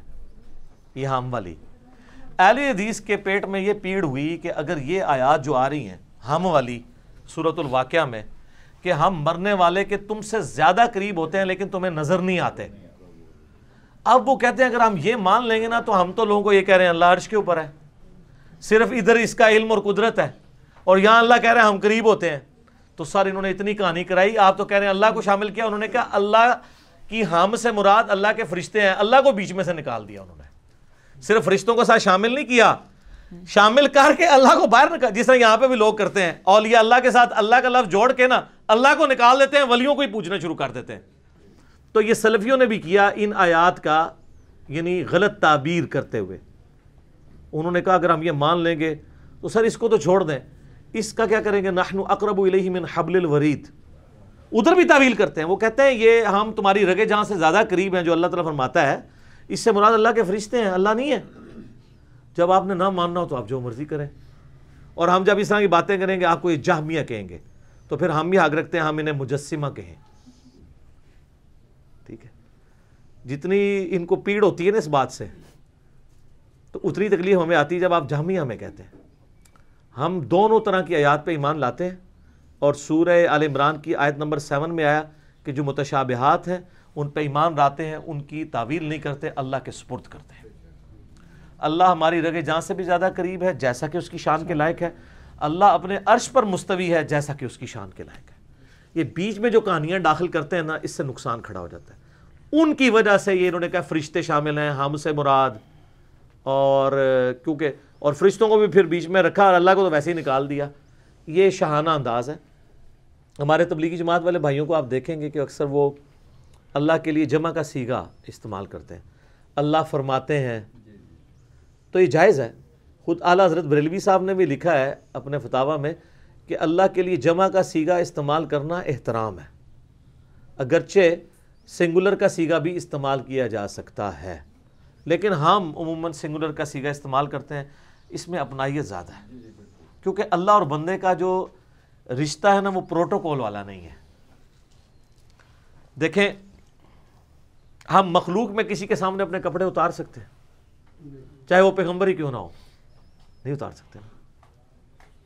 ہمارا ضمیر بھی گوارا نہیں کرے گا، نہ شریعت حکم دیتی ہے. اور اللہ قرآن میں کہتا ہے جب تم اپنے لحاف میں لپٹے ہوتے ہو نا رات کے وقت، ہم اس وقت بھی تمہیں دیکھ رہے ہوتے ہیں. اللہ سے تمہارا کپڑوں والا پردہ بھی نہیں ہے. اللہ کے ساتھ جو ہمارا رشتہ ہے نا وہ ہے فرینکنس کا، بندے اور معبود کا. الذین یذکرون اللہ قیاما وقعودا وعلی جنوبہم، اٹھتے بیٹھتے چلتے پھرتے کروٹوں پہ لیٹے اس کو یاد کرنا. اللہ کے ساتھ اپنائیت اسی وقت ہوتی ہے جب ہم سنگولر کے صیغے کے ساتھ خطاب کریں. تو اللہ اپنے آپ کو جب ہم کہہ رہا ہوتا ہے نا وہ اپنے شانہ انداز کو پریزنٹ کر رہا ہوتا ہے، ورنہ اللہ تعالیٰ جہاں پہ توحید سکھا رہا ہوتا ہے وہاں سنگولر کی صیغوں کے ساتھ ہی ہے. قل هو اللہ احد، اے نبی تم فرماؤ اعلان کر دو وہ اللہ وہ یکتا ہے، اکیلا نہیں، یونیک، جس کی کوئی ایگزامپل نہیں ہے. اکیلے تو اور بھی بہت ہیں. محمد رسول اللہ بھی تو اکیلے ہی ہیں نا، ایک ہی ہے نا جن کو امام کائنات بنایا گیا ہے. مقام شفاعت ایک ہی بندے کو دیا گیا نا، اکیلے تو وہ بھی ہیں. ٹھیک ہے، حضرت عیسیٰ علیہ السلام اکیلے ہی ہیں نا. حضرت آدم علیہ السلام بغیر باپ اور ماں سے پیدا ہونے والے اکیلے ہی ہیں نا. اکیلے تو بہت لوگ ہیں، لیکن یکتا جس کی کوئی مثال نہیں بیان کر سکتا، یونیک، وہ اللہ ہے. اللہ الصمد، اللہ بے نیاز ہے. لم یلد ولم یولد، نہ اس نے کسی کو جنا نہ اس سے کوئی جنا گیا. ولم یکن لہ کفوا احد، ہائے ہائے، اور اس کے مقابلے کا اس کی ٹکر کا کوئی ایک بھی نہیں ہے. وہی وہ ہے. تو توحید کے اعتبار سے زیادہ اٹریکشن اور توحید کی اناؤنسمنٹ کے پوائنٹ آف ویو سے اللہ تعالیٰ کے لیے سنگولر کے اگر ہم استعمال کریں گے سیغے تو یہ زیادہ پریفریبل ہے. قرآن میں جو اللہ نے استعمال کیے ہیں یہ جمع کے سیغے اللہ تعالیٰ نے اپنے شاہانہ انداز کے لیے بیان کیے ہیں, نہ کہ اس چیز کے لیے بیان کیے ہیں کہ آپ اس سے کوئی اور رزلٹ نکالنا شروع کر دیں. ٹھیک ہو گیا؟ ٹھیک. علی بھائی اگلا سوال ہے, ایک بریلوی مفتی علامہ اور پی ایچ ڈی ڈاکٹر صاحب نے آپ کے علمی دلائل کے جواب میں قرآن حکیم کے آیات پڑھ کر یہ عقیدہ ثابت کرنے کی کوشش کی ہے کہ اللہ تعالیٰ کے نزدیک لفظ کتابی یہود و نصارہ کے لیے یوز ہوا ہے اور لفظ علمی بھی یہود و نصارہ اور ان گمراہ فرقوں کے لیے استعمال ہوا ہے جو نبی صلی اللہ علیہ وآلہ وسلم کی مخالفت میں علم والے ہونے کے باوجود دعوت حق قبول نہ کرنے کے سبب گمراہ ہوئے, لہٰذا آپ کا یہ شعر صرف گمراہی کی علامت ہے. نہ میں وابی نہ میں بابی, میں ہوں مسلم علمی کتابی. سر اگر آپ کو یہ شعر پسند نہیں ہے نا تو آپ دوسرے والا شعر لے لیں کہ مرنے سے پہلے اے مسلمان کر لے اس پہ غور, کتابوں کا خدا اور ہے بابوں کا خدا اور. جس خدا کا تعارف ہمیں بابوں نے کروایا وہ ان صفات کے ساتھ نہیں تھا جو کتابوں کے ذریعے اللہ کے محبوب صلی اللہ علیہ وآلہ وسلم اور ان کے صحابہ اہل بیت تابعین تبع تابعین نے ہم تک دین پہنچایا ہے. کہ ڈیفرنٹ ہے. یہ جو ڈاکٹر صاحب ہیں نا, پی ایچ ڈی اسکالر صاحب, یہ وہ شخصیت ہیں جن کے بارے میں بریلوی مکتب فکر کا یہ کلیم ہے کہ اس وقت سب سے بڑا ہمارا اسکالر یہی بندہ ہے, ڈاکٹر اشرف آصف جلالی صاحب حافظہ اللہ تعالی من الجنت والناس. تو دعا زندہ بندے کو تو کسی کو بھی دعا دے سکتے ہیں. مجھے بڑا افسوس ہوا اور انہوں نے میرے شعر کے اوپر ایک پوری نظم کہہ دی ہے جی. ٹھیک ہے, نہ تو جناب وہ مرغابی نہ تو وہ مچھلی, پتہ نہیں کیا کچھ کر کے. جب کوئی شخص کتاب و سنت کے دلائل کے مقابلے پہ آپ کو شعر سنا رہا ہو اور شعروں سے جواب دے رہا ہو چار بندے سامنے بٹھا کے, تو پھر آپ سمجھ لیں ان کے پاس دلائل ختم ہو گئے. اور مجھے اس بات پہ اتنا افسوس نہیں ہے, میں نے اس کو حسب حل اور خبرناک کے طور پر یا خبر یار کے طور پہ انجوائے کیا ہے, بڑا مزہ ہے, 2-3 بار لگا کے سنا ہے. مجھے دکھ یہ ہے کہ جو انہوں نے قرآن کی تحریف کی ہے. سر انہوں نے قرآن کی آیات پیش کر کے یہ کہا کہ یہ جو علم ہے نا, علم کی بات کرنا یا اپنے آپ کو علمی کہنا, یہ کافروں کی نشانی ہے. لیکن انہوں نے ساتھ یہ نہیں بتایا کہ پھر مسلمان کی نشانی کیا ہوتی ہے. مسلمان تو کافر کے بالکل الٹ ہوتا ہے نا, بلکہ کہنا چاہیے کافر مسلمان کے بالکل الٹ ہوتا ہے. تو اگر کافر کا علمی ہونا اس کی نشانی ہے تو مسلمان کا کیا غیر علمی یا جاہل ہونا, پھر یہی مطلب نکلے گا نا. اور سر تحریف انہوں نے یہ کی کہ قرآن پاک میں جو اس طرح کی آیات آتی ہیں نا, سورہ شورا کے اندر بھی آتی, سورہ آل عمران کے اندر بھی, سورہ نساء کے اندر بھی, باقاعدہ انہوں نے سورہ شورا کی آیت پڑھی ہے اور وہ آیت پڑھ کے انہوں نے کہا کہ اس میں آیا کہ یہ جیسا کہ سورہ آل عمران میں بھی آتا ہے نا, اعوذ باللہ من الشیطان الرجیم ان الدین عند اللہ الاسلام, بے شک اللہ کے حضور قیامت والے دن ایکسیپٹیبل ریلیجن صرف اسلام ہے. وَمَا اخْتَلَفَ الَّذِينَ أُوتُوا الْكِتَابَ إِلَّا مِن بَعْدِ مَا جَاءَهُمُ الْعِلْمُ بَغْيًا بَيْنَهُمْ. اہل کتاب نے جو العلم آ جانے کے بعد بھی انکار کیا ہمارے محبوب صلی اللہ علیہ وآلہ وسلم کا, تو آپس کی ضد کی وجہ سے کیا. سیم اسی طرح کے الفاظ ہیں سورہ شورا کے اندر کہ انہوں نے دین میں تفرقہ ڈالا علم آ جانے کے بعد. اس کا مطلب یہ تھا کہ جب علم موجود تھا تو ان کو چاہیے تھا علم کی پیروی کرتے, تو انہوں نے پتہ اس کا کیا ترجمہ کیا کہ علم آنے کی وجہ سے تفرقہ ڈال گیا. سر ہمارے جو سٹوڈنٹس تو چھوڑ دیں, جس کو تھوڑی سی اردو آتی ہے وہ بھی حسرت ہے کہ یہ اس نے پی ایچ ڈی کی ڈگری اس کو کس نے دی ہے بندے کو. سر یہ قرآن کی تحریف ہے, قرآن کی تحریف ہے. اللہ تو علم کو اپنی طرف آن کر رہا ہے کہ میں نے علم دیا تھا, اس علم کے ہوتے ہوئے بھی تم گمراہ ہو گئے, تمہیں چاہیے تھا اس علم کی پیروی کرتے. علم آ جانے کے بعد یعنی العلم قرآن, یہود و نصارہ نے مخالفت کی اس لیے کہ ان کو بغض تھا نبی علیہ السلام سے. وہ چاہتے تھے بنو اسرائیل میں پیغمبر آئے, یہ بات تھی، اس کو کیا بنا دیا؟ اور سر یہ سورۃ البقرہ اگر آپ پڑھیں نا تو العلم کے حوالے سے آپ کو ایک اور آیت ملے گی جو اسپیسیفکلی نبی علیہ السلام کو اللہ تعالیٰ نے بیان فرمائی ہے، اس سے آپ کو یہ بالکل عقیدہ کھل کے سامنے آ جائے گا۔ اعوذ باللہ من الشیطان الرجیم، بسم اللہ الرحمن الرحیم۔ یہ جناب 120 نمبر آیت ہے سورۃ البقرہ۔ وَلَن تَرْضَىٰ عَنْكَ الْيَهُودَ وَلَا النَّصَارَىٰ، ہرگز راضی نہیں ہوں گے یہودی اور نصرانی یعنی عیسائی، حَتَّىٰ تَتَّبِعَ مِلَّتَهُمْ، یہاں تک کہ تم ان کی ملت پر نہ آ جاؤ۔ اللہ فرما رہا ہے اے صحابہ، اے نبی علیہ السلام کی جماعت، اور نبی علیہ السلام آپ کی خواہش ہے نا کہ یہود و نصارہ آپ کی بات مان لیں، جب تک آپ ان کی ملت پہ نہ چلے جائیں یہ آپ سے خوش ہی نہیں ہوں گے۔ قُلْ إِنَّ هُدَى اللَّهِ هُوَ الْهُدَىٰ، اے نبی فرما دو کہ ہدایت تو وہ ہے جو اللہ دیتا ہے، اور اللہ یہاں پہ ہدایت کسے کہہ رہا ہے وہ بھی سن لیں۔ وَلَئِنِ اتَّبَعْتَ أَهْوَاءَهُمْ بَعْدَ الَّذِي جَاءَكَ مِنَ الْعِلْمِ، اور اے نبی علیہ السلام بفرض محال اگر آپ نے ان کی خواہشات کی پیروی کی بعد اس کے کہ آپ کے پاس العلم آ چکا ہے، مَالَكَ مِنَ اللَّهِ مِن وَلِيٍّ وَلَا نَصِيرٍ، تو اے اللہ کے نبی آپ کا اللہ کے مقابلے پر نہ کوئی دوست ہوگا نہ مددگار، اگر آپ نے بھی العلم کے آ جانے کے بعد ان کی پیروی کی۔ یہ تو اللہ کہہ رہا ہے علم کی پیروی کرو، اور وہ کہہ رہا ہے علمی وہ لوگ ہوتے ہیں جو گمراہ ہوتے ہیں، جو علم کی بات کرتے ہیں۔ یہ ان کا قصور نہیں ہے، یہ بابوں کے دین پہ چل رہے ہیں، اور بابا یہی کہتا ہے، یہ بابے نہیں کہا نا علم بس کریو یار۔ اور ہمارے نبی علیہ السلام کو کیا حکم ہے سورہ طٰہٰ میں؟ قُل رَبِّ زِدْنِی عِلْمًا، اے نبی آپ بھی دعا کیا کریں اے اللہ میرے علم میں اضافہ کر دے، میرے عشق و سرور میں، میرے وجدان میں۔ یہ تو نہیں الفاظ؟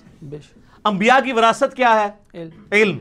حضرت آدم علیہ السلام کو جو سجدہ ہوا کس بنیاد پہ؟ علم، کیونکہ انہوں نے چیزوں کے نام بتا دیے تھے۔ اچھا میرے بھائیو، 10 کمانڈمنٹس جو آئی ہیں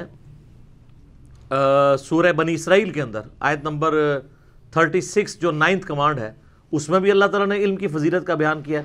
وَلَا تَقْفُ مَا لَيْسَ لَكَ بِهِ عِلْمٌ إِنَّ السَّمْعَ وَالْبَصَرَ وَالْفُؤَادَ كُلُّ أُولَٰئِكَ كَانَ عَنْهُ مَسْئُولًا، اے انسان کسی چیز کی پیروی اس وقت تک مت کر جب تک کہ تیرے پاس اس کے بارے میں ڈیفینیٹ علم نہ آ جائے۔ بے شک کان، آنکھیں اور عقل، دل یا دماغ کوئی بھی چیز ہو، اس کے بارے میں تم سے پوچھا جائے گا کہ تم نے ان 3 انسٹرومنٹس کو یوز کر کے حق بات تک پہنچنے کی کوشش کیوں نہیں کی۔ تو علم کی فضیلت سے تو پورا قرآن بھرا ہوا ہے، اور یہ جس طریقے سے علم کی توہین کرتے ہیں نا، یہ اس بات کا ثبوت ہے کہ یہ کس کیٹیگری میں فال کرتے ہیں۔ اور وہ کیٹیگری جو ہے نا سورۃ النجم کی آیت نمبر ہے 28، پارہ نمبر 27 کے اندر۔ اعوذ باللہ من الشیطان الرجیم، بسم اللہ الرحمن الرحیم۔ وَمَا لَهُم بِهِ مِنْ عِلْمٍ، اور انہیں اس معاملے میں کوئی علم نہیں ہے۔ إِن يَتَّبِعُونَ إِلَّا الظَّنَّ، یہ صرف اپنے گمان کی پیروی کرتے ہیں۔ وَإِنَّ الظَّنَّ لَا يُغْنِي مِنَ الْحَقِّ شَيْئًا، اور گمان جو ہوتا ہے نا وہ سچائی کے اور علم کے مقابلے میں کوئی شے ہی نہیں ہے۔ تو اللہ فرما رہا ہے کہ حق کیا ہے؟ العلم، اور اس کے مقابلے پہ اٹکل پچو، گمان، میرا دل نہیں مانتا، میرا اندر کہتا ہے، میرا وجدان کہتا ہے، سب کہانیاں جڑیاں نے وہ اینٹی علم نے۔ اسی لیے یہ علم کے دشمن ہیں، ان کا قصور نہیں ہے، ان کا جسٹیفائی ہے علم کا دشمن ہونا، کیونکہ ان کی کوئی چیزیں علمی طور پہ ثابت ہی نہیں ہے۔ اور قرآن میں آیا انما یخشی اللہ من عبادہ العلماء، اللہ کی معرفت اور خشیت صرف اہل علم کو ہے۔ سورہ فاطر کے اندر،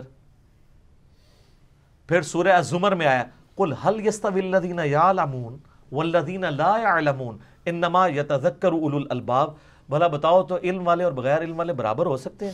نصیحت تو نہیں حاصل کرتے مگر علم والے، عقل والے۔ ایک کہتے ہیں عشق دے چلے نمبر لے گئے، اللہ کہتا ہے عقل والے نمبر لے گئے۔ یہ تکدے تے رہ گئے، اتھے بھی میرے ویڈیو بھی تکدے ہی رہ جان گے کہ ہویا کیا ساڑھے نال، سب کہانیاں کروا رہے ہیں۔ اور سر علمی کتابی تو میں نے قرآن سے اخذ کیا ہے سر۔ سورہ الاحقاف پارہ نمبر 26 میں پہلے صفحے پہ آیت ہے 4 نمبر، ایتونی بکتاب من قبل ھذا، اے نبی اگر اس قرآن کے علم کو یہ ماننے کے لیے تیار نہیں ہے تو ان سے کہو ایتونی بکتاب من قبل ھذا، لے آؤ کوئی اور کتاب جو اس سے پہلے نازل ہوئی ہو، او اثارت من علم، یا علم کے آثار ہوں، انبیاء کی سنت، ان کی احادیث، اگلے انبیاء کی، ان کنتم صادقین، اگر سچے ہو۔ تو اللہ تعالیٰ ہمارا ہے چاہے پچھلی کتابیں یا ان کے انبیاء کا علم لے آؤ نا، تو رزلٹ یہی نکلے گا کہ اللہ ایک ہی ہے۔ تو اس میں تو علمی اور کتابی دونوں آیا ہے، ایتونی بکتاب من قبل ھذا او اثارت من علم۔ تو سر پھر ہم کیوں نہ کہیں جھوم جھوم کے کہ نہ میں وابی، نہ میں بابی، میں ہوں مسلم علمی کتابی، یہ بالکل واضح ہے۔ اچھا، آپ حیران ہوں گے کہ انہوں نے پھر کیا تعریف کیا کی، وہ کہتے ہیں قرآن میں تو علم کو اللہ نے کنڈیم کیا ہے۔ میں بڑا پریشان تھا کہ قرآن میں ایسی کون سی آیت ہے جس کے اندر اللہ تعالیٰ نے علم کو کنڈیم کیا ہوا ہے؟ تو سر یہ بھی آپ تحریف دیکھیں، سورہ المؤمن جسے سورہ غافر بھی کہا جاتا ہے، اس کے بالکل اینڈ پہ جا کے نا ایک آیت آتی ہے، اللہ معافی دے یار، بندے کو خوف خدا ہونا چاہیے اس طرح کی آیات کوٹ کرتے ہوئے۔ انہوں نے سورۃ المومن کی وہ آیت کوٹ کر کے یعنی یہ ثابت کیا کہ یہ جو علم والے لوگ ہیں یہ کافروں کی روش ہے علمی ہونا، اور وہ کہتے ہیں دیکھیں اللہ تعالیٰ نے یہاں پر بیان کی ہے یہ چیز، سورہ المومن آیت نمبر 83 جسے سورہ غافر بھی کہتے ہیں۔ اعوذ باللہ من الشیطان الرجیم، بسم اللہ الرحمن الرحیم۔ فلما جاءتہم رسلہم بالبینات، پس جب ان کے پاس اللہ کے رسول آئے روشن دلائل اور نشانیاں یعنی معجزات کے ساتھ، فرحوا بما عندہم من العلم، تو وہ خوش ہوئے اپنے اس علم پر جو ان کے پاس پہلے سے موجود تھا، یعنی انہوں نے نبیوں کے علم کو ماننے کو انکار کر دیا۔ تو اس کا مطلب کیا ہے کہ کتابوں کا دین، پیغمبروں کا دین ماننے سے انکار کر دیا اور بابوں کے علم کے اوپر خوش ہو گئے جو ان کے آباء و اجداد کا علم تھا۔ وَحَاقَ بِهِمْ مَا كَانُوا بِهِ يَسْتَهْزِئُونَ، اور آ گھیرا ان کو اسی چیز نے جس کا وہ مذاق اڑایا کرتے تھے، یعنی الٹیمیٹلی پیغمبروں کا انکار کر کے ان پہ وہ عذاب آ گیا جس عذاب کا مذاق اڑاتے تھے۔ وہ کہتے ہیں یہاں پر ہے کہ وہ اس اپنے علم پہ بڑے خوش ہوئے، لہٰذا آج بھی جو کہتا ہے نا میں علمی ہوں تو اس میں آتا ہے۔ سر آپ اپنے مرشد اعلیٰ حضرت امام احمد بریلوی المتوفا 1921 عیسوی کا ترجمہ پڑھا ہے آپ نے اس کا؟ کنز الایمان میں کیا لکھا ہے تو آپ کو پتہ چل جاتا۔ انہوں نے لکھا کہ جب انبیاء ان کے پاس روشن دلائل لے کر آئے تو ان کے پاس جو دنیا کا علم تھا وہ اس پہ خوش ہوئے اور اللہ کی کتابوں کا علم انہوں نے ٹکرا دیا۔ تو سر یہ تو ہماری دلیل تھی، انہوں نے اس علم سے مراد بخاری مسلم اور قرآن لے لیا۔ تو اعلیٰ حضرت نے کہا دنیا کا علم، انہوں نے تو دین نکال ہی دیا۔ تو میں جو آپ کو یہاں سکھا رہا ہوتا ہوں، میں آپ کو کسی فزکس کی بک کا حوالہ دے رہا ہوتا ہوں یا کسی میتھمیٹکس کی بک کا؟ تو اعلیٰ حضرت نے اس کے ساتھ لکھا ہے دنیا کا علم۔ ان کو پتا تھا بعض لوگ گمراہ ہو جائیں گے، اس سے اصلی علم کی توہین نہ کر دیں، تو اعلیٰ حضرت نے ترجمہ کر کے تو ڈاکٹر صاحب کی ڈگری واپس لے لی ہے۔ ہاں تو اور کیا سر، علم کی توہین کرنے والا تو مسلمان نہیں ہے۔ تو کہتے ہیں وہ علمی کتابی مسلم آج تک کوئی نہیں، 1400 سال کے اندر آیا۔ سر 1400 سال میں آج تک بریلوی بھی کوئی نہیں آیا تھا، تو اس کا جواب کیا دیں گے؟ نہیں ہم تو سنی ہیں، بریلوی تو ان کی نسبت ہے۔ تو سر آپ ہمارا نہیں مان رہے، کہتے ہیں علمی کتابی، کہتے ہیں سر میں علمی کتابی نہیں کہتا، میں کہتا ہوں میں ہوں مسلم علمی کتابی۔ آپ ہیں مسلم بریلوی دیوبندی اور میں ہوں مسلم علمی کتابی۔ اگر بریلوی دیوبندی اہل حدیث اور شیعہ یہ مسلم ہو سکتا ہے تو علمی کتابی مسلم نہیں ہو سکتا، اور یہ ہم نے ڈیٹیکٹ کیا ہے قرآن سے۔ ایتونی بکتاب من قبل ھذا او اثارۃ من علم ان کنتم صادقین۔ پھر غدیر خم پہ بھی آپ صحیح مسلم میں اوپر تلے 4 حدیث ہیں انٹرنیشنل نمبر کے مطابق 6225 سے لے کے 6228 تک، اس میں بھی قرآن اور اہل بیت ہے۔ غدیر خم پہ میرا کلپ لاکھوں لوگوں نے دیکھا، آپ دیکھ لیں، وہاں پہ بھی ہے کہ اہل بیت کے ساتھ اس نے سلوک کرنا ہے۔ قرآن اللہ کی کتاب ہے، اس میں ہدایت ہے، اس میں نور ہے، یہ اللہ کی رسی ہے، اس کو پکڑو، اپنا تعلق اس کے ساتھ مضبوط کرو، جو اسے پکڑے گا وہ ہدایت پہ ہوگا، جو چھوڑ دے گا گمراہ ہو جائے گا۔ اور یہ ڈاکٹر پکا ناسبی ہے، یہ آل امیہ کا دفاع کرتا ہے، تو اس کو اللہ تعالیٰ نے کتاب اللہ کی توحید سے بھی محروم کیا ہوا ہے اور اہل بیت کے دفاع سے بھی محروم کیا ہوا ہے، اور اس پلیٹ فارم سے الحمدللہ غدیر خم پہ یہ پلیٹ فارم کھڑا ہے، کتاب اللہ کی توحید کا دفاع بھی ہو رہا ہے اور اہل بیت کا دفاع بھی اس پلیٹ فارم سے ہو رہا ہے، اور ان سے اللہ تعالیٰ نے دونوں چیزیں چھین لی ہوئی ہیں۔ علم کا مذاق اڑا رہے ہیں، کتابوں کا مذاق اڑا رہے ہیں، اور اہل بیت کا مذاق اس طرح اڑا رہے ہیں کہ شہادت حسن کے دن یہ امیر معاویہ کانفرنس کرواتے ہیں، اور کربلا کہ 10 محرم والے دن امیر معاویہ کانفرنس کراتے ہیں رضی اللہ تعالیٰ عنہ. ہم بھی صحابی ہونے کے سے احترام کرتے ہیں, لیکن خدا کے لیے کوئی اور دن چوز کریں, ٹھیک ہے. جو اہل بیت کے یعنی یاد کرنے کے دن ہے نا, ان دن آپ ان لوگوں کو نہ یاد کریں, ٹھیک ہے. اور اگر آپ کے اندر یعنی اتنی کوئی اخلاقی جرت ہوتی نا, تو آپ 10 محرم والے دن فضائل اہل بیت بیان کرتے, اور آپ غدیر خون کی حدیث بیان کرتے, اور آپ بخاری کی وہ حدیث بیان کرتے 2812 عمار کو ایک باغی جماعت قتل کرے گی, عمار انہیں اللہ اور جنت کی طرف بلائے گا, اور وہ جماعت دوزخ کی طرف بلا رہی ہوگی. اور آپ اپنی پبلک کو بتاتے کہ مولا علی کے مخالفین کے بارے میں نبی علیہ السلام نے کیا الفاظ استعمال کیے ہیں, دوزخ کی طرف بلانے والی باغی جماعت, اور مولا علی کی جماعت جنت کی طرف بلانے والی جماعت. عمار ابن یاسر جن کے ساتھ کھڑے ہوئے رضی اللہ عنہم اجمعین وعلیہم السلام اجمعین. تو یہ انہوں نے مذاق اڑایا, توبہ کریں, میں ان پہ توبہ پیش کرتا ہوں. اور ان کی پبلک کو میں کہتا ہوں, ان کو تو نہیں, یہ تو توفیق اللہ ہی دیتا ہے علماء کو, کہ مرنے سے پہلے اے مسلمان کر لے اس پہ غور. کتابوں کا خدا اور ہے, بابوں کا خدا اور واللہ جب تو غور کرے گا نا, تو بھی جھوم جھوم کے کہے گا کیا, کہ نہ میں وہابی, نہ میں بابی, میں ہوں مسلم علمی کتابی, نہ میں سو کالڈ وہابی ہوں, نہ میں بابوں کا دفاع کرنے والا بابی ہوں, میں علمی کتابی مسلم ہوں. ٹھیک ہوگا جی. اذان مغرب شروع ہوا جاتی ہیں انشاءاللہ. بقیہ کے سوالات اذان مغرب کے وقفے کے بعد انشاءاللہ. علی بھائی اگلا سوال ایک بھائی کی طرف سے ہے, وہ پوچھ رہے ہیں کہ علی بھائی نے کم از کم 10 سال دعوت اسلامی میں گزارے ہیں, پلیز ان سے پوچھ کر بتائیں کہ کیا وجہ ہے کہ ہم لوگوں کو نماز پڑھتے ہوئے کم از کم 20 سال ہو چکے ہیں, لیکن ماتھے پر کوئی نشان نہیں پڑ سکا. لیکن دوسری طرف جو بچہ بھی دعوت اسلامی میں جاتا ہے تو کچھ ہی عرصے میں اس کے ماتھے پر سجدے کا نشان نمایاں ہو جاتا ہے, جسے ہم محراب بھی کہتے ہیں. آخر اس کی کیا وجہ ہے؟ یہ وجہ ان سے آپ پوچھیں, میں بھی آپ کو بتا دیتا ہوں ٹیکنیکل ریزن بھی اس کی. پہلے تو اس مت کو کلیئر کریں کہ ہمارے جو سب کانٹیننٹ کے معاشرے میں ماتھے پہ سجدے کے نشان کو کوئی سمجھتے ہیں کہ کسی کے جنتی ہونے کی نشانی ہے, تو یہ بالکل غلط ہے, اور یہ خود بھی مانیں گے غلط ہے. کسی بریلوی سے پوچھیں کہ تبلیغی جماعت والے کو جو محراب ڈلتا ہے, کہتے ہیں محراب کیا پورا منہ بھی کالا کر لے کو فرق نہیں پڑتا, ٹھیک ہے. اور تبلیغی جماعت والوں سے پوچھیں کہ یہ جو بریلویوں کو محراب ڈلتے ہیں, وہ کہیں گے اس چیز کا ثبوت تو نہیں ہے کہ ان کے عقیدے ٹھیک ہے. تو لہٰذا کنسنسس ہے کہ محراب کوئی علامت نہیں ہے. ہاں یہ کہنا چاہیے محراب جب اپنے فرقے کے, اپنے بزرگوں کے, اپنے مولویوں کے ماننے والوں کو پڑھے تو جنت کی علامت ہے. دوسرے کو جتنا مرضی بڑا پڑ جائے وہ کہیں گے کہ یہ شکل کے اوپر لعنت پڑی ہوئی ہے, پھٹکار ہے, کالا ہو گیا تو چہرہ مت ہی. قرآن حکیم میں نبی علیہ السلام کے صحابہ اکرام علیہم رضوان کے بارے میں یہ چیز آئی ہے. سورۃ الفتح پارہ نمبر 26 میں, اعوذ باللہ من الشیطان الرجیم, بسم اللہ الرحمن الرحیم. محمد الرسول اللہ صلی اللہ علیہ وآلہ وسلم, محمد اللہ کے رسول ہیں. والذین معہ اشداء علی الکفار, اور جو ان کے ساتھی ہیں یعنی آپ کے صحابہ اور اہل بیت, یہ کافروں پہ تو بڑے سخت ہیں. رحماء بینہم, آپس میں رحم دل ہیں. تراہم رکعا سجدا یبتغون فضلا من اللہ ورضوانا, تم انہیں دیکھو گے رکوع اور سجدے کی حالت میں اپنے رب کی رضا جوئی چاہتے ہیں ہر وقت. سیماہم فی وجوہہم من اثر السجود, اور ان کے چہرے پر سجدوں کے آثار نظر آئیں گے.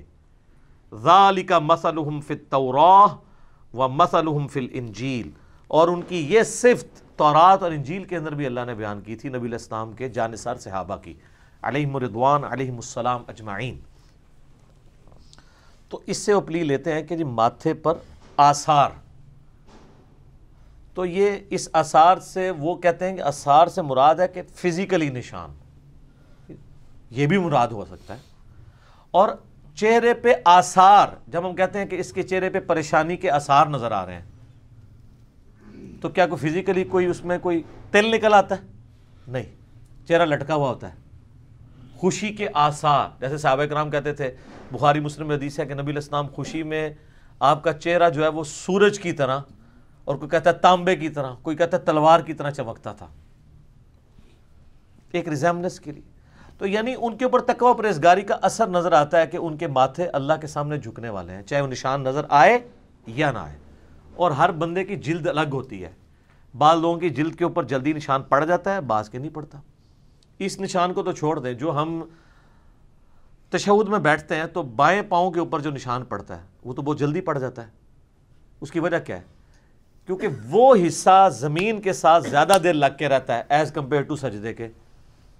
سجدے آپ 10 سال کرتے رہے اور پاؤں جو ہے 6 مہینے کے لیے بھی لگائیں نا نشان پڑ جائے گا، کیونکہ وہ 6 مہینے میں سجدہ تو چھوٹا ہوتا ہے نا، تشہد تو بڑا لمبا ہوتا ہے، وہ زیادہ دیر کے لیے وہ ٹچ رہتا ہے.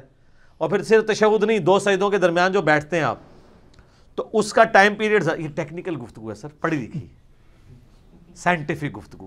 جو چیز زیادہ دیر ٹچ کرے گی اس کا نشان جلدی پڑے گا. تو یہ جو چھوٹے چھوٹے بچوں کو نشانات پڑے ہیں نا، اس کی وجہ یہ ہے کہ دعوت اسلامی کے اندر یہ ٹرینڈ ہے کہ ہمیں زمین پہ نماز پڑھنی چاہیے، یہ افضل ہے. بات ٹھیک ہے، مٹی پہ پڑھنا افضل ہے، میرے اس کے اوپر کلپ بھی ریکارڈڈ ہے. آپ دیکھیں گے کہ اہل تشیع کو بھی محراب جلدی پڑھتے ہیں، کیونکہ وہ مٹی کے اوپر سجدہ کرتے ہیں، وہ ٹکی رکھ لیں یا چٹائی جس طرح بھی. تو پرانے زمانے میں جو کھجور کی چھال کی چٹائیاں ہوتی تھیں نا، ان پہ جو لوگ نماز پڑھتے تھے نا، تو 1.5-2 سال کے اندر محراب ڈال جاتا تھا. آج کل آگے قالینوں پہ نماز پڑھنے سے جلدی محراب نہیں پڑتا. تو اب آپ پوچھ رہے ہوں گے کہ دعوت اسلامی کی مسجدوں میں بھی تو قالین ہوں گے، ان کو محراب کیوں پڑ جاتے ہیں؟ تو ان کے جو بڑا مرکز ہے نا کراچی میں، ادھر کوئی قالین نہیں ہے، ڈائریکٹ ماربل کے اوپر نماز پڑھتے ہیں. اور اگر سردیوں میں کبھی قالین بچھانا بھی پڑے صفیں، تو وہ فرض تو قالین پہ پڑھتے ہیں، سنتیں جا کے زمین پہ ادا کرتے ہیں. میری بھی اپنی عادت ہے کہ مسجد میں میری کوشش ہوتی ہے کہ میں سنتیں زمین کے اوپر ایٹ لیسٹ سجدہ ضرور زمین پہ کروں، یہ سنت ہے. بخاری مسلم میں موجود ہے نا کہ وہ جو ایک شب قدر آئی تھی 21ویں رات، نبی علیہ السلام نے نماز پڑھی تو صحابہ کہتے ہیں آپ نے جب سلام پھیرا تو ہم نے ماتھے پہ کیچڑ کا نشان دیکھا، تو ڈائریکٹ آپ مٹی پہ سجدہ کر رہے تھے نا، تبھی وہ مٹی کا نشان تھا. تو یہ شیعہ کی بات درست ہے کہ مٹی پہ سجدہ کرنا سنت اور افضل ہے، لیکن یہ غلوب ہے کہ اگر آپ قالین پہ کریں گے تو سجدہ نہیں ہوگا، یہ غلوب ہے. ماربل پہ، زمین کی جنس کی کسی بھی چیز کے اوپر آپ سجدہ کرتے ہیں وہ سنت کے زیادہ قریب ہے، یہ بات ٹھیک ہے. اب چونکہ وہ بچے پڑھتے ہیں زمین پہ نماز. دوسرا، فقہ حنفی میں ایک بنیادی چیز ہے جو کسی حد تک درست ہے، کیونکہ بخاری مسلم میں حدیث ہے میرے رب نے مجھے حکم دیا کہ میں 7 اعضاء کے اوپر سجدہ کروں. اور پھر نبی علیہ السلام نے کہا وہ 7 اعضاء کیا ہیں؟ 2 ہاتھ، 2 گھٹنے، 2 پاؤں اور ماتھا. اور جب ماتھے کا نام لیا تو آپ نے اشارہ ناک کی طرف کیا. یہ جو ماتھا اور ناک یہ ایک ہڈی کنسیڈر ہوتے ہیں. تو یہ فقہ حنفی میں بنیادی مسئلہ لکھا ہوا ہے بار شریعت کے اندر، اس کے اوپر ذرا وہ ایمفسائز کرواتے ہیں کہ چونکہ 7 اعضاء پہ سجدہ کرنا ہے، لہٰذا ماتھے کی ہڈی اور یہ ناک کی ہڈی زمین پر جمنی چاہیے، چاہے قالین کے اوپر آپ پڑھ رہے ہیں چاہے نیکڈ زمین کے اوپر. اگر نہیں جمے گی تو سجدہ نہیں ہوگا، یہ بالکل ٹھیک ہے. بعض لوگ تو میں نے دیکھا وہ ناک لگاتے ہی نہیں زمین پہ، ڈائریکٹ ہی ماتھے ہی لگا دیتے ہیں. سجدہ تو ہو جائے گا لیکن یہ خلاف سنت ہے، ناک کی ہڈی بھی لگنی چاہیے. تو وہ اس میں چونکہ غلوب کرتے ہیں اور وہ کہتے ہیں ناک کی ہڈی لگنا ضروری ہے ادروائز سجدہ نہیں ہوگا. اب وہ ناک کی ہڈی لگانے کے لیے جس کا ناک تھوڑا سا بھی باہر نکلا ہے، چونکہ ناک تھوڑا، وہ زور لگاتے ہیں. جب وہ زور لگاتے ہیں نا تو ماتھے پہ زیادہ زور لگتا ہے، تو اسے محراب پڑ جاتا ہے. اس لیے آپ کو چھوٹے چھوٹے بچوں کو محراب نظر آئیں گے، یہ اس کی ٹیکنیکل ریزن ہے. اور کوئی نہیں ہے کہ کوئی وہاں جانے سے کوئی سوئچ آن ہو جاتا ہے، ایسا نہیں ہوتا. ورنہ اگر آپ ایک شیعہ نمازی کو دیکھیں ایز کمپیئر ٹو ایک سنی نمازی کے، تو شیعہ کو محراب جلدی پڑ جاتا ہے کیونکہ مٹی کے اوپر سجدہ کر رہے ہوتے ہیں. مٹی کے اوپر، کھجور کی چھال کے اوپر، کسی بھی سخت چیز کے اوپر اگر آپ سجدہ کریں گے تو جلدی نشان پڑیں گے، نرم چیز پہ کریں گے تو نہیں پڑیں گے. پرانی ہماری جو بڑی بوڑھیاں تھیں انہوں نے وہ لکڑی کے نا وہ مسلے رکھے ہوتے تھے جو زمین سے 1 یا 1.5 فٹ ایلیویٹڈ ہوتے تھے، ان کو جائے نماز کہتے تھے. اور وہ بڑی صحیح چیز ہے کیونکہ نبی علیہ السلام نے یہ حکم دیا ہے، بخاری مسلم میں حدیث ہے کہ گھر میں مسجد بیت ہونی چاہیے. مسجد بیت کا یہ فائدہ ہوتا ہے کہ جب چھوٹے بچے جو ہیں اگر ان کو آپ وہاں جانے سے روکیں گے تاکہ وہ جگہ پاک رہے، تو مسجد بیت بنانے کا طریقہ یہ ہے کہ لکڑی کا ایک جائے نماز ہو جو زمین سے اٹھا ہوا ہو، کل کو اس پہ کوئی چڑھتا بھی تو آپ دھو لیں، وہ لادہ سے آپ کو پتا ہو کہ یہ تو میں نے پاک رکھا ہے. باقی عام زمین کو پاک رکھنا تو بڑا مشکل ہے. آپ وسوق سے چھوٹے بچوں والے یہ بھی نہیں کہتے کہ میرا فلاں قالین بھی پاک ہے، الا یہ کہ اس کمرے میں بچے جاتے نہ ہو، بچوں کا پتہ ہے جس وقت جدھر مرضی داخل ہو جائیں. تو مسجد بیت کا جو کنسیپٹ ہے نا، اس میں اگر آپ دیکھا جائے تو وہ لکڑی کی جائنماز رکھی جاتی تھی نا، تو اس کے اوپر جو لوگ سجدہ کرتے تھے تو لکڑی کا اثر جلدی پڑتا ہے. شیعہ کے نزدیک لکڑی پہ بھی نماز ہو جاتی ہے کیونکہ وہ زمین کی جنس سے ہے. تو آج کل وہ اگر مٹی کی ٹکی نہ ہو تو انہوں نے وہ لکڑی کی ٹکیاں بھی رکھی ہوئی ہوتی ہیں. میں خود بھی پریفر کرتا ہوں کہ میں ٹکی تو استعمال کرنے کے حق میں نہیں ہوں، کیونکہ میں سمجھتا ہوں کہ یہ دین کے اندر غلو ہے. اس کی بجائے اگر کسی کو زیادہ شوق ہے تو وہ ایٹ لیسٹ سجدہ گاہ والی جگہ پہ قالین کے اوپر ایک کھجور کی چھال کی چھوٹی چٹائی جو ہے وہ 4 انچ کی یا 5 انچ کی بنوا لے، ٹھیک ہے، یا ماربل کے اوپر ڈائریکٹ نماز پڑھ لے. جس طرح حرم کے اندر ہوتا ہے کہ آپ وہاں دیکھیں گے شیعہ کو کہ جیسے ہی اقامت ہوتی ہے نماز کی تو وہ ماربل والی جگہ پہ جا کے کھڑے ہو جاتے ہیں، کیونکہ ظاہر ہے وہ قالین تو اٹھوا نہیں سکتے. تو وہ پھر ویسے تو حرم مکہ کے اندر تو گرمیوں کے اندر قالین بھی نہیں ہوتے ہیں، ڈائریکٹ ماربل پہ ہی لوگ نماز پڑھتے ہیں. صرف جب ٹھنڈ ہوتی ہے اس وقت وہ قالین بچھاتے ہیں، کیونکہ ظاہر زمین زیادہ ٹھنڈی ہوتی ہے، وہ ماربل بھی ٹھنڈا ہوتا ہے. تو ٹکی وغیرہ میں نے ادھر ان کو استعمال کرتے ہوئے نہیں دیکھی، شاید وہ شرطیں ان کو منع بھی کرتے ہوں اس لیے، تو اس کا انہوں نے سولوشن نکالا ہوا ہے. تو ماربل والی جگہ آپ کو بہت زیادہ مل جائے گی حرم کے اندر، حرم مکہ میں بھی، حرم مدینہ کے اندر بھی. تو یہ محراب پڑھنے کے پیچھے لاجک یہ ہوتی ہے. آپ بھی سر شوق ہے نا محراب ڈالنے کا، تو آپ بھی ذرا کھجور کی ایک چٹائی خرید لیں، ٹھیک ہے. اور آپ جو سنتیں ہیں نا وہ آپ گھر آ کے ادا کرنا شروع کریں. 1 سال بعد محراب نہ پڑھے آپ مجھے پکڑ لیجیے گا، سال سے پہلے ہی پڑ جائے گا. لیکن اس محراب کی وجہ سے کوئی ایسا معاملہ نہیں ہونا کہ آپ کے کوئی جنت دوزخ کا فیصلہ ہونا ہے. یہ بات ٹھیک ہے کہ بخاری مسلم میں حدیث ہے، نبی علیہ السلام نے فرمایا کہ میں اپنے امتیوں کو قیامت والے دن پہچان لوں گا. تو صحابہ نے کہا یا رسول اللہ آپ کیسے پہچانیں گے؟ آپ نے فرمایا کہ اگر بہت زیادہ گھوڑے ہوں اور ان میں ایسے گھوڑے ہوں جو چتکبرے ہوں، جن کے کلرز وائٹ اور بلیک مکس ہوں، تو وہ ممتاز ہو کے نظر نہیں آ جائیں گے؟ تو صحابہ نے کہا نظر آئیں گے. تو فرمایا کہ میں اپنے امتیوں کو اعضائے وضو کے چمکنے کی وجہ سے پہچان لوں گا، یعنی جن کے اعضائے وضو چمک رہے ہوں گے وہ میرے امتی ہوں گے. شکر ہے آپ نے اعضائے وضو کہا ہے، اعضائے سجدہ نہیں کہا. تو یعنی وضو جو بندہ کر رہا ہے نا، قیامت والے دن اس کا ماتھا کا پورا چہرہ ہی چمک رہا ہوگا. تو محراب نہ بھی ڈلے، ٹینشن نہیں لینی، وضو کرنے دی برکت نال بھی سب کچھ ہونا ہے، ٹھیک ہے. لیکن اعضائے وضو کا چمکنا بھی اس چیز کی گارنٹی نہیں ہے کہ آپ جنت میں جائیں گے. یہ صرف رسول اللہ کے امتی ہونے کی گارنٹی ہے، کیونکہ پولیس رات کے اوپر چھانٹی ہونی ہے. پولیس رات پہ اللہ تعالیٰ قرآن میں فرماتا ہے نا کہ سورہ الحدید کے اندر، سورہ التحریم کے اندر، کہ وہ منافقین مومنین سے کہیں کہ ہم دنیا میں تمہارے ساتھ ہوتے تھے، نمازیں پڑھتے تھے، سب کچھ تھے، یعنی اوپر پر سے مسلمان تھے. ایون قادیانی وہ بھی کہہ رہے ہوں گے ہم بھی نمازیں پڑھتے تھے، تو ہمیں اپنے نور میں سے دے دو کچھ. عزائے وضو ان کے بھی چمک رہے ہوں گے، لیکن پولیس رات پہ آ کے چھانٹی ہو جائے گی. وہاں پھر اسی نے آگے نکلنا ہے جس نے کوئی سونا جا پیر پکڑیا ہوا، بشرطے کہ وہ پیر او ہوئے جس نو قرآن اچ پیر کیا گیا، اور وہ ہوتا ہے وقت کا پیغمبر، ٹھیک ہے نا. جو سورہ بنی اسرائیل میں ہے کہ ہم ہر شخص کو اس کے امام کے ساتھ اٹھائیں گے. وہ کہتے ہیں قرآن میں لکھا ہے اماموں کے ساتھ اٹھایا جائے گا. سر قرآن نو یہ پتہ ہی نہیں ہے اس اعتبار سے، جو اللہ تعالیٰ کہتا ہے کہ میرے علم میں تو نہیں ہے زمین و آسمان کے اندر کوئی ہستی جسے میں نے اپنا نائب بنایا ہو. کیا انداز ہے کہنے کا. مراد یہ کہ جب میرے علم میں نہیں ہے تو تم نے کہاں سے گھاڑ لی، یعنی ہے ہی نہیں ہے. جب اللہ کے علم میں نہیں ہے تو مینس وہ چیز ایگزسٹ ہی نہیں کرتی. لہذا قرآن میں انبیاء کے علاوہ کوئی امام ایگزسٹ ہی نہیں کرتا جو امت کا امام ہو. بخاری مسلم میں آتا ہے نا، عبداللہ ابن مسعود کو نبی علیہ السلام نے بلا کے کہا کہ عبداللہ قرآن سناؤ. کہ یا رسول اللہ قرآن آپ پہ نازل ہوا ہے، میں آپ کو سناؤں؟ فرمایا مجھے دوسروں سے سن کے مزہ آتا ہے. تو انہوں نے سورہ نساء پڑھنی شروع کی. پڑھتے پڑھتے سورہ نساء کی آیت نمبر 41 پہ پہنچے کہ وہ وقت کیسا ہوگا کہ جب ہم ہر امت میں سے ایک گواہ کو اٹھائیں گے، اور اے نبی علیہ السلام ہم آپ کو گواہ اٹھائیں گے اپنی امت کے بارے میں. تو آپ نے کہا عبداللہ بس کرو، عبداللہ بس کرو. تو کہتے ہیں میں نے نبی علیہ السلام کی طرف دیکھا تو آپ کی مبارک آنکھوں سے آنسو جاری تھے کہ مجھے قیامت والے دن اپنی امت کے خلاف گواہی دینی پڑے گی. تو وقت کا جو پیغمبر ہے وہ ایز اے امام قیامت والے دن اٹھایا جائے گا جو اپنی امت کے اوپر گواہی دے گا. اور وہ لوگ بھی جو انبیاء کے بہاف پہ نبیوں کی دعوت ان کی امت تک پہنچاتے ہیں، شہادت علی الناس کرتے ہیں، ان کو بھی اٹھایا جائے گا. بابوں کی دعوت نہیں بلکہ نبی کی دعوت. امام بخاری امام مسلم یہ بھی شہادت الناس کرنے والے امام ہوں گے, لیکن یہ ان اماموں کا یہ مطلب نہیں ہوگا کہ یہ لوگ کہیں گے جو ہمارے پیچھے چلا تھا تو وہ ہم جنت کی گارنٹی دیتے. نہیں سر, وہ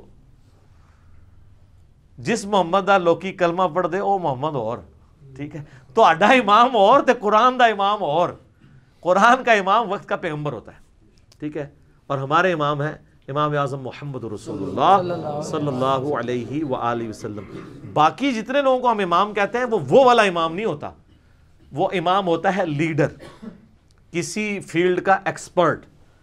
جیسے حدیث کی فیلڈ کا ایکسپرٹ امام بخاری, فقہ کے ایکسپرٹ امام ابو حنیفہ, امام شافعی, مالک, احمد بن حنبل, ٹھیک ہے جی, اور جابر حکمران کے سامنے کلمہ حق بلند کرنے کے امام حسین علیہ السلام, ٹھیک ہے.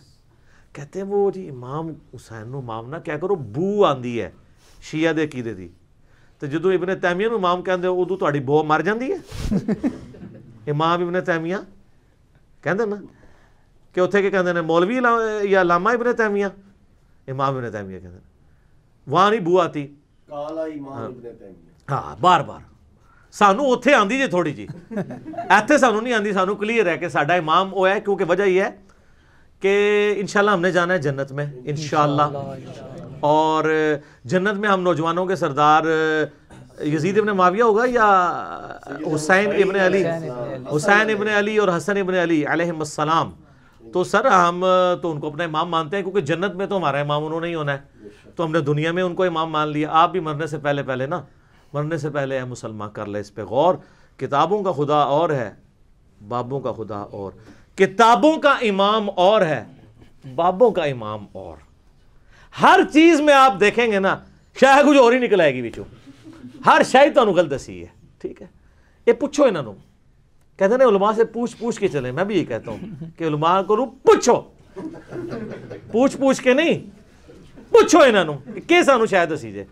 نہ دعائے قنوت صحیح دسی تسی, نہ نماز دا طریقہ صحیح دسیا تسی, نہ قرآن دی توحید صحیح دسی, ٹھیک ہے جی, نہ ختم نبوت صحیح سمجھائی, سب کہانیاں کرائیاں, ٹھیک ہے. اسی تو وہ لوگ کہتے ہیں جناب وہ دیکھو پیو چنگا بھلا سی, ختم تو آندا سی, ہے جی, تے پتر گمراہ ہو گئے نے.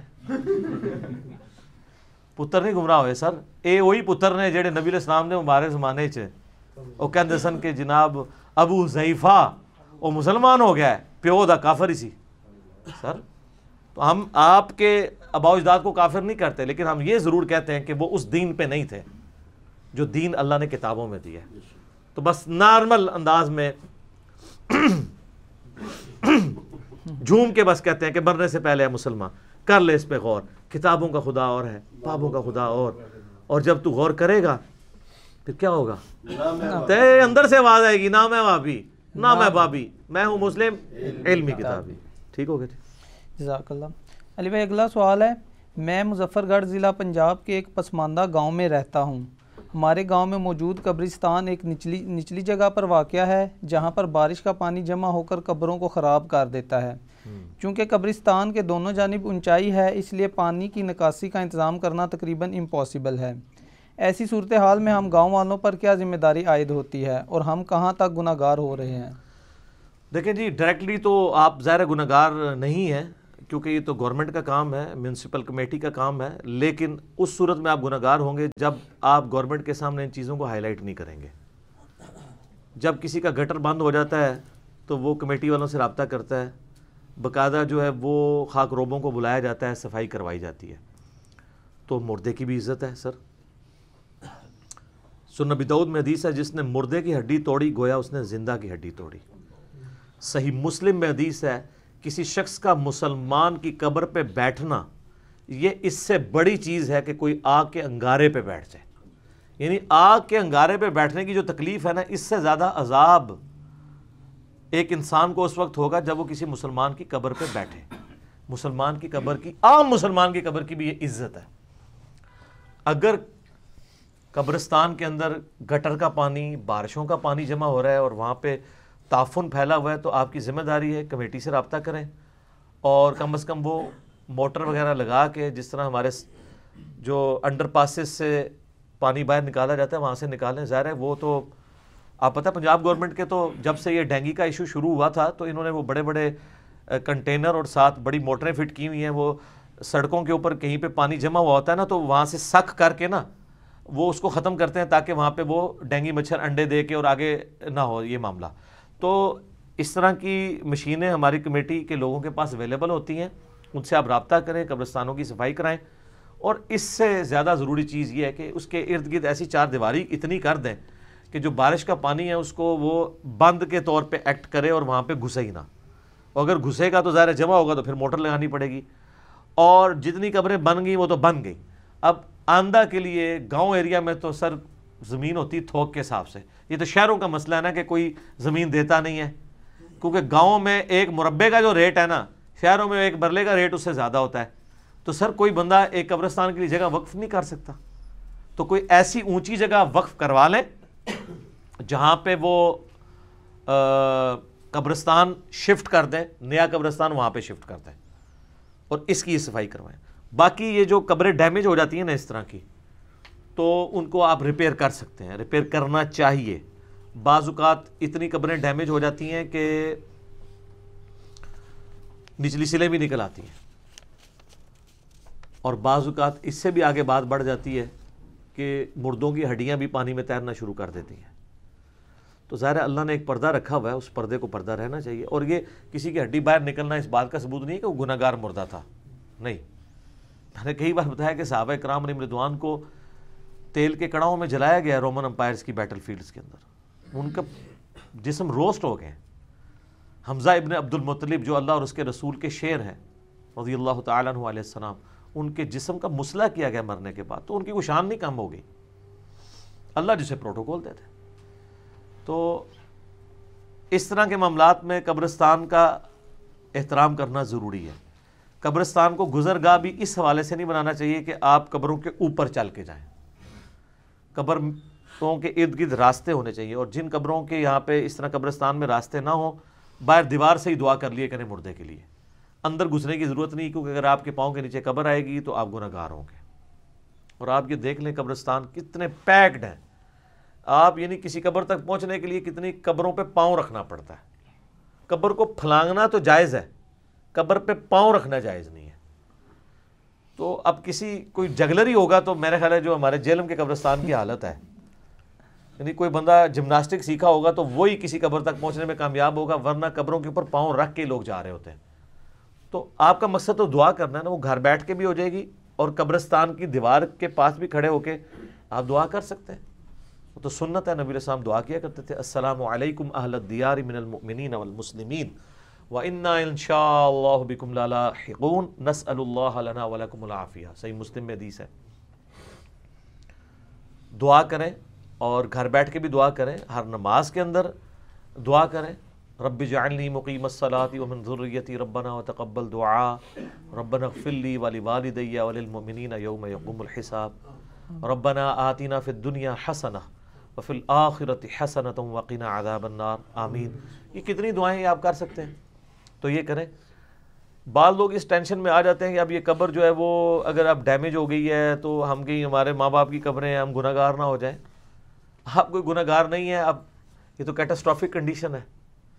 بعض اوقات یہ زلزلے آتے ہیں سیلابوں میں تو پورے پورے قبرستان بہہ جاتے ہیں, وہ تو قبروں کے آثار بھی باقی نہیں رہتے ہیں. تو بہرحال اس کو آپ مینیج کر سکتے ہیں. آپ یعنی جو آپ کا کونسلر ہے, کوئی ایم این اے ہے, ایم پی اے ہے, اس کو ساتھ لیں اور اس کو لا کے دکھائیں. اور سر آج کل تو بڑا آسان ہے, ایک چھوٹی سی ویڈیو بنائیں اور کسی میڈیا کے بندے کے حوالے کریں, اور ساتھ اپنے ایم این اے اور ایم پی اے اور اس کی پارٹی کا نام بھی بتائیں, تاکہ جب وہ میڈیا پہ خبر چلے تو ان کے بڑے بڑے لیڈروں کے ہاتھ پاؤں پھولنے شروع ہو جائیں, وہ فوراً پھر پہنچ جاتے ہیں نا. اور ابھی ہم یعنی پرائم منسٹر نے ایک شکایت والا پورٹل بھی قائم کیا, ہم نے تو پریکٹیکلی اس کو چیک کیا, بڑا افیکٹو ہے. ہمارے محلے میں اس طرح کے ایشوز ہوئے تھے تو ہم نے اس پہ شکایت کی ہے, تو باقاعدہ وہ شکایت کو ریزالو کرتے ہیں, پھر آپ کو فیڈ بیک بھی دیتے ہیں, آپ سے پوچھتے بھی ہیں. کوئی روٹی مہنگی بیچ رہا ہے تو آپ شکایت کرتے ہیں, جناب وہاں بندہ پہنچ جائے گا. تو اس حوالے سے انہوں نے آن لائن اس طرح کے معاملات کو ایڈریس کیا ہے. تو آپ آن لائن کریں. آپ تو ہر جگہ پہ, اب یہ جس گاؤں میں ہیں وہاں پہ ہماری ویڈیوز دیکھتے ہیں نا, تبھی یہاں سوال پہنچا ہے نا ہم تک واٹس ایپ گروپس کے ذریعے. تو نیٹ اویلیبل ہے، پورٹل پہ شکایت کریں آن لائن، وہاں کے M N A M P A کو ساتھ لیں اور کمبائنڈ فارم میں یہ اب آپ کا کمبائنڈ مسئلہ ہے قبرستان والا۔ یہاں پہ میں ضمناً عرض کر دوں، بعض لوگ کسی قبرستان میں کسی قبر میں پانی چلا جائے نا تو وہ کہتے ہیں ہم قبر یہاں سے شفٹ کرنے لگے۔ اسلام میں اس چیز کی اجازت نہیں ہے کہ آپ کسی مردے کے پردہ جو ہے اس کو چاک کریں۔ لاوارث لاشیں بھی دفنائی جاتی ہیں، تیسرے چوتھے دن وہ بو چھوٹی ہوتی ہے، اسی حالت میں وہ لاشوں کو نکال کے لے کے جاتے ہیں۔ تو یہ ضروری نہیں ہے کہ کہیں پہ پانی آ گیا تو آپ نے لاش لازمی شفٹ کرنی ہے۔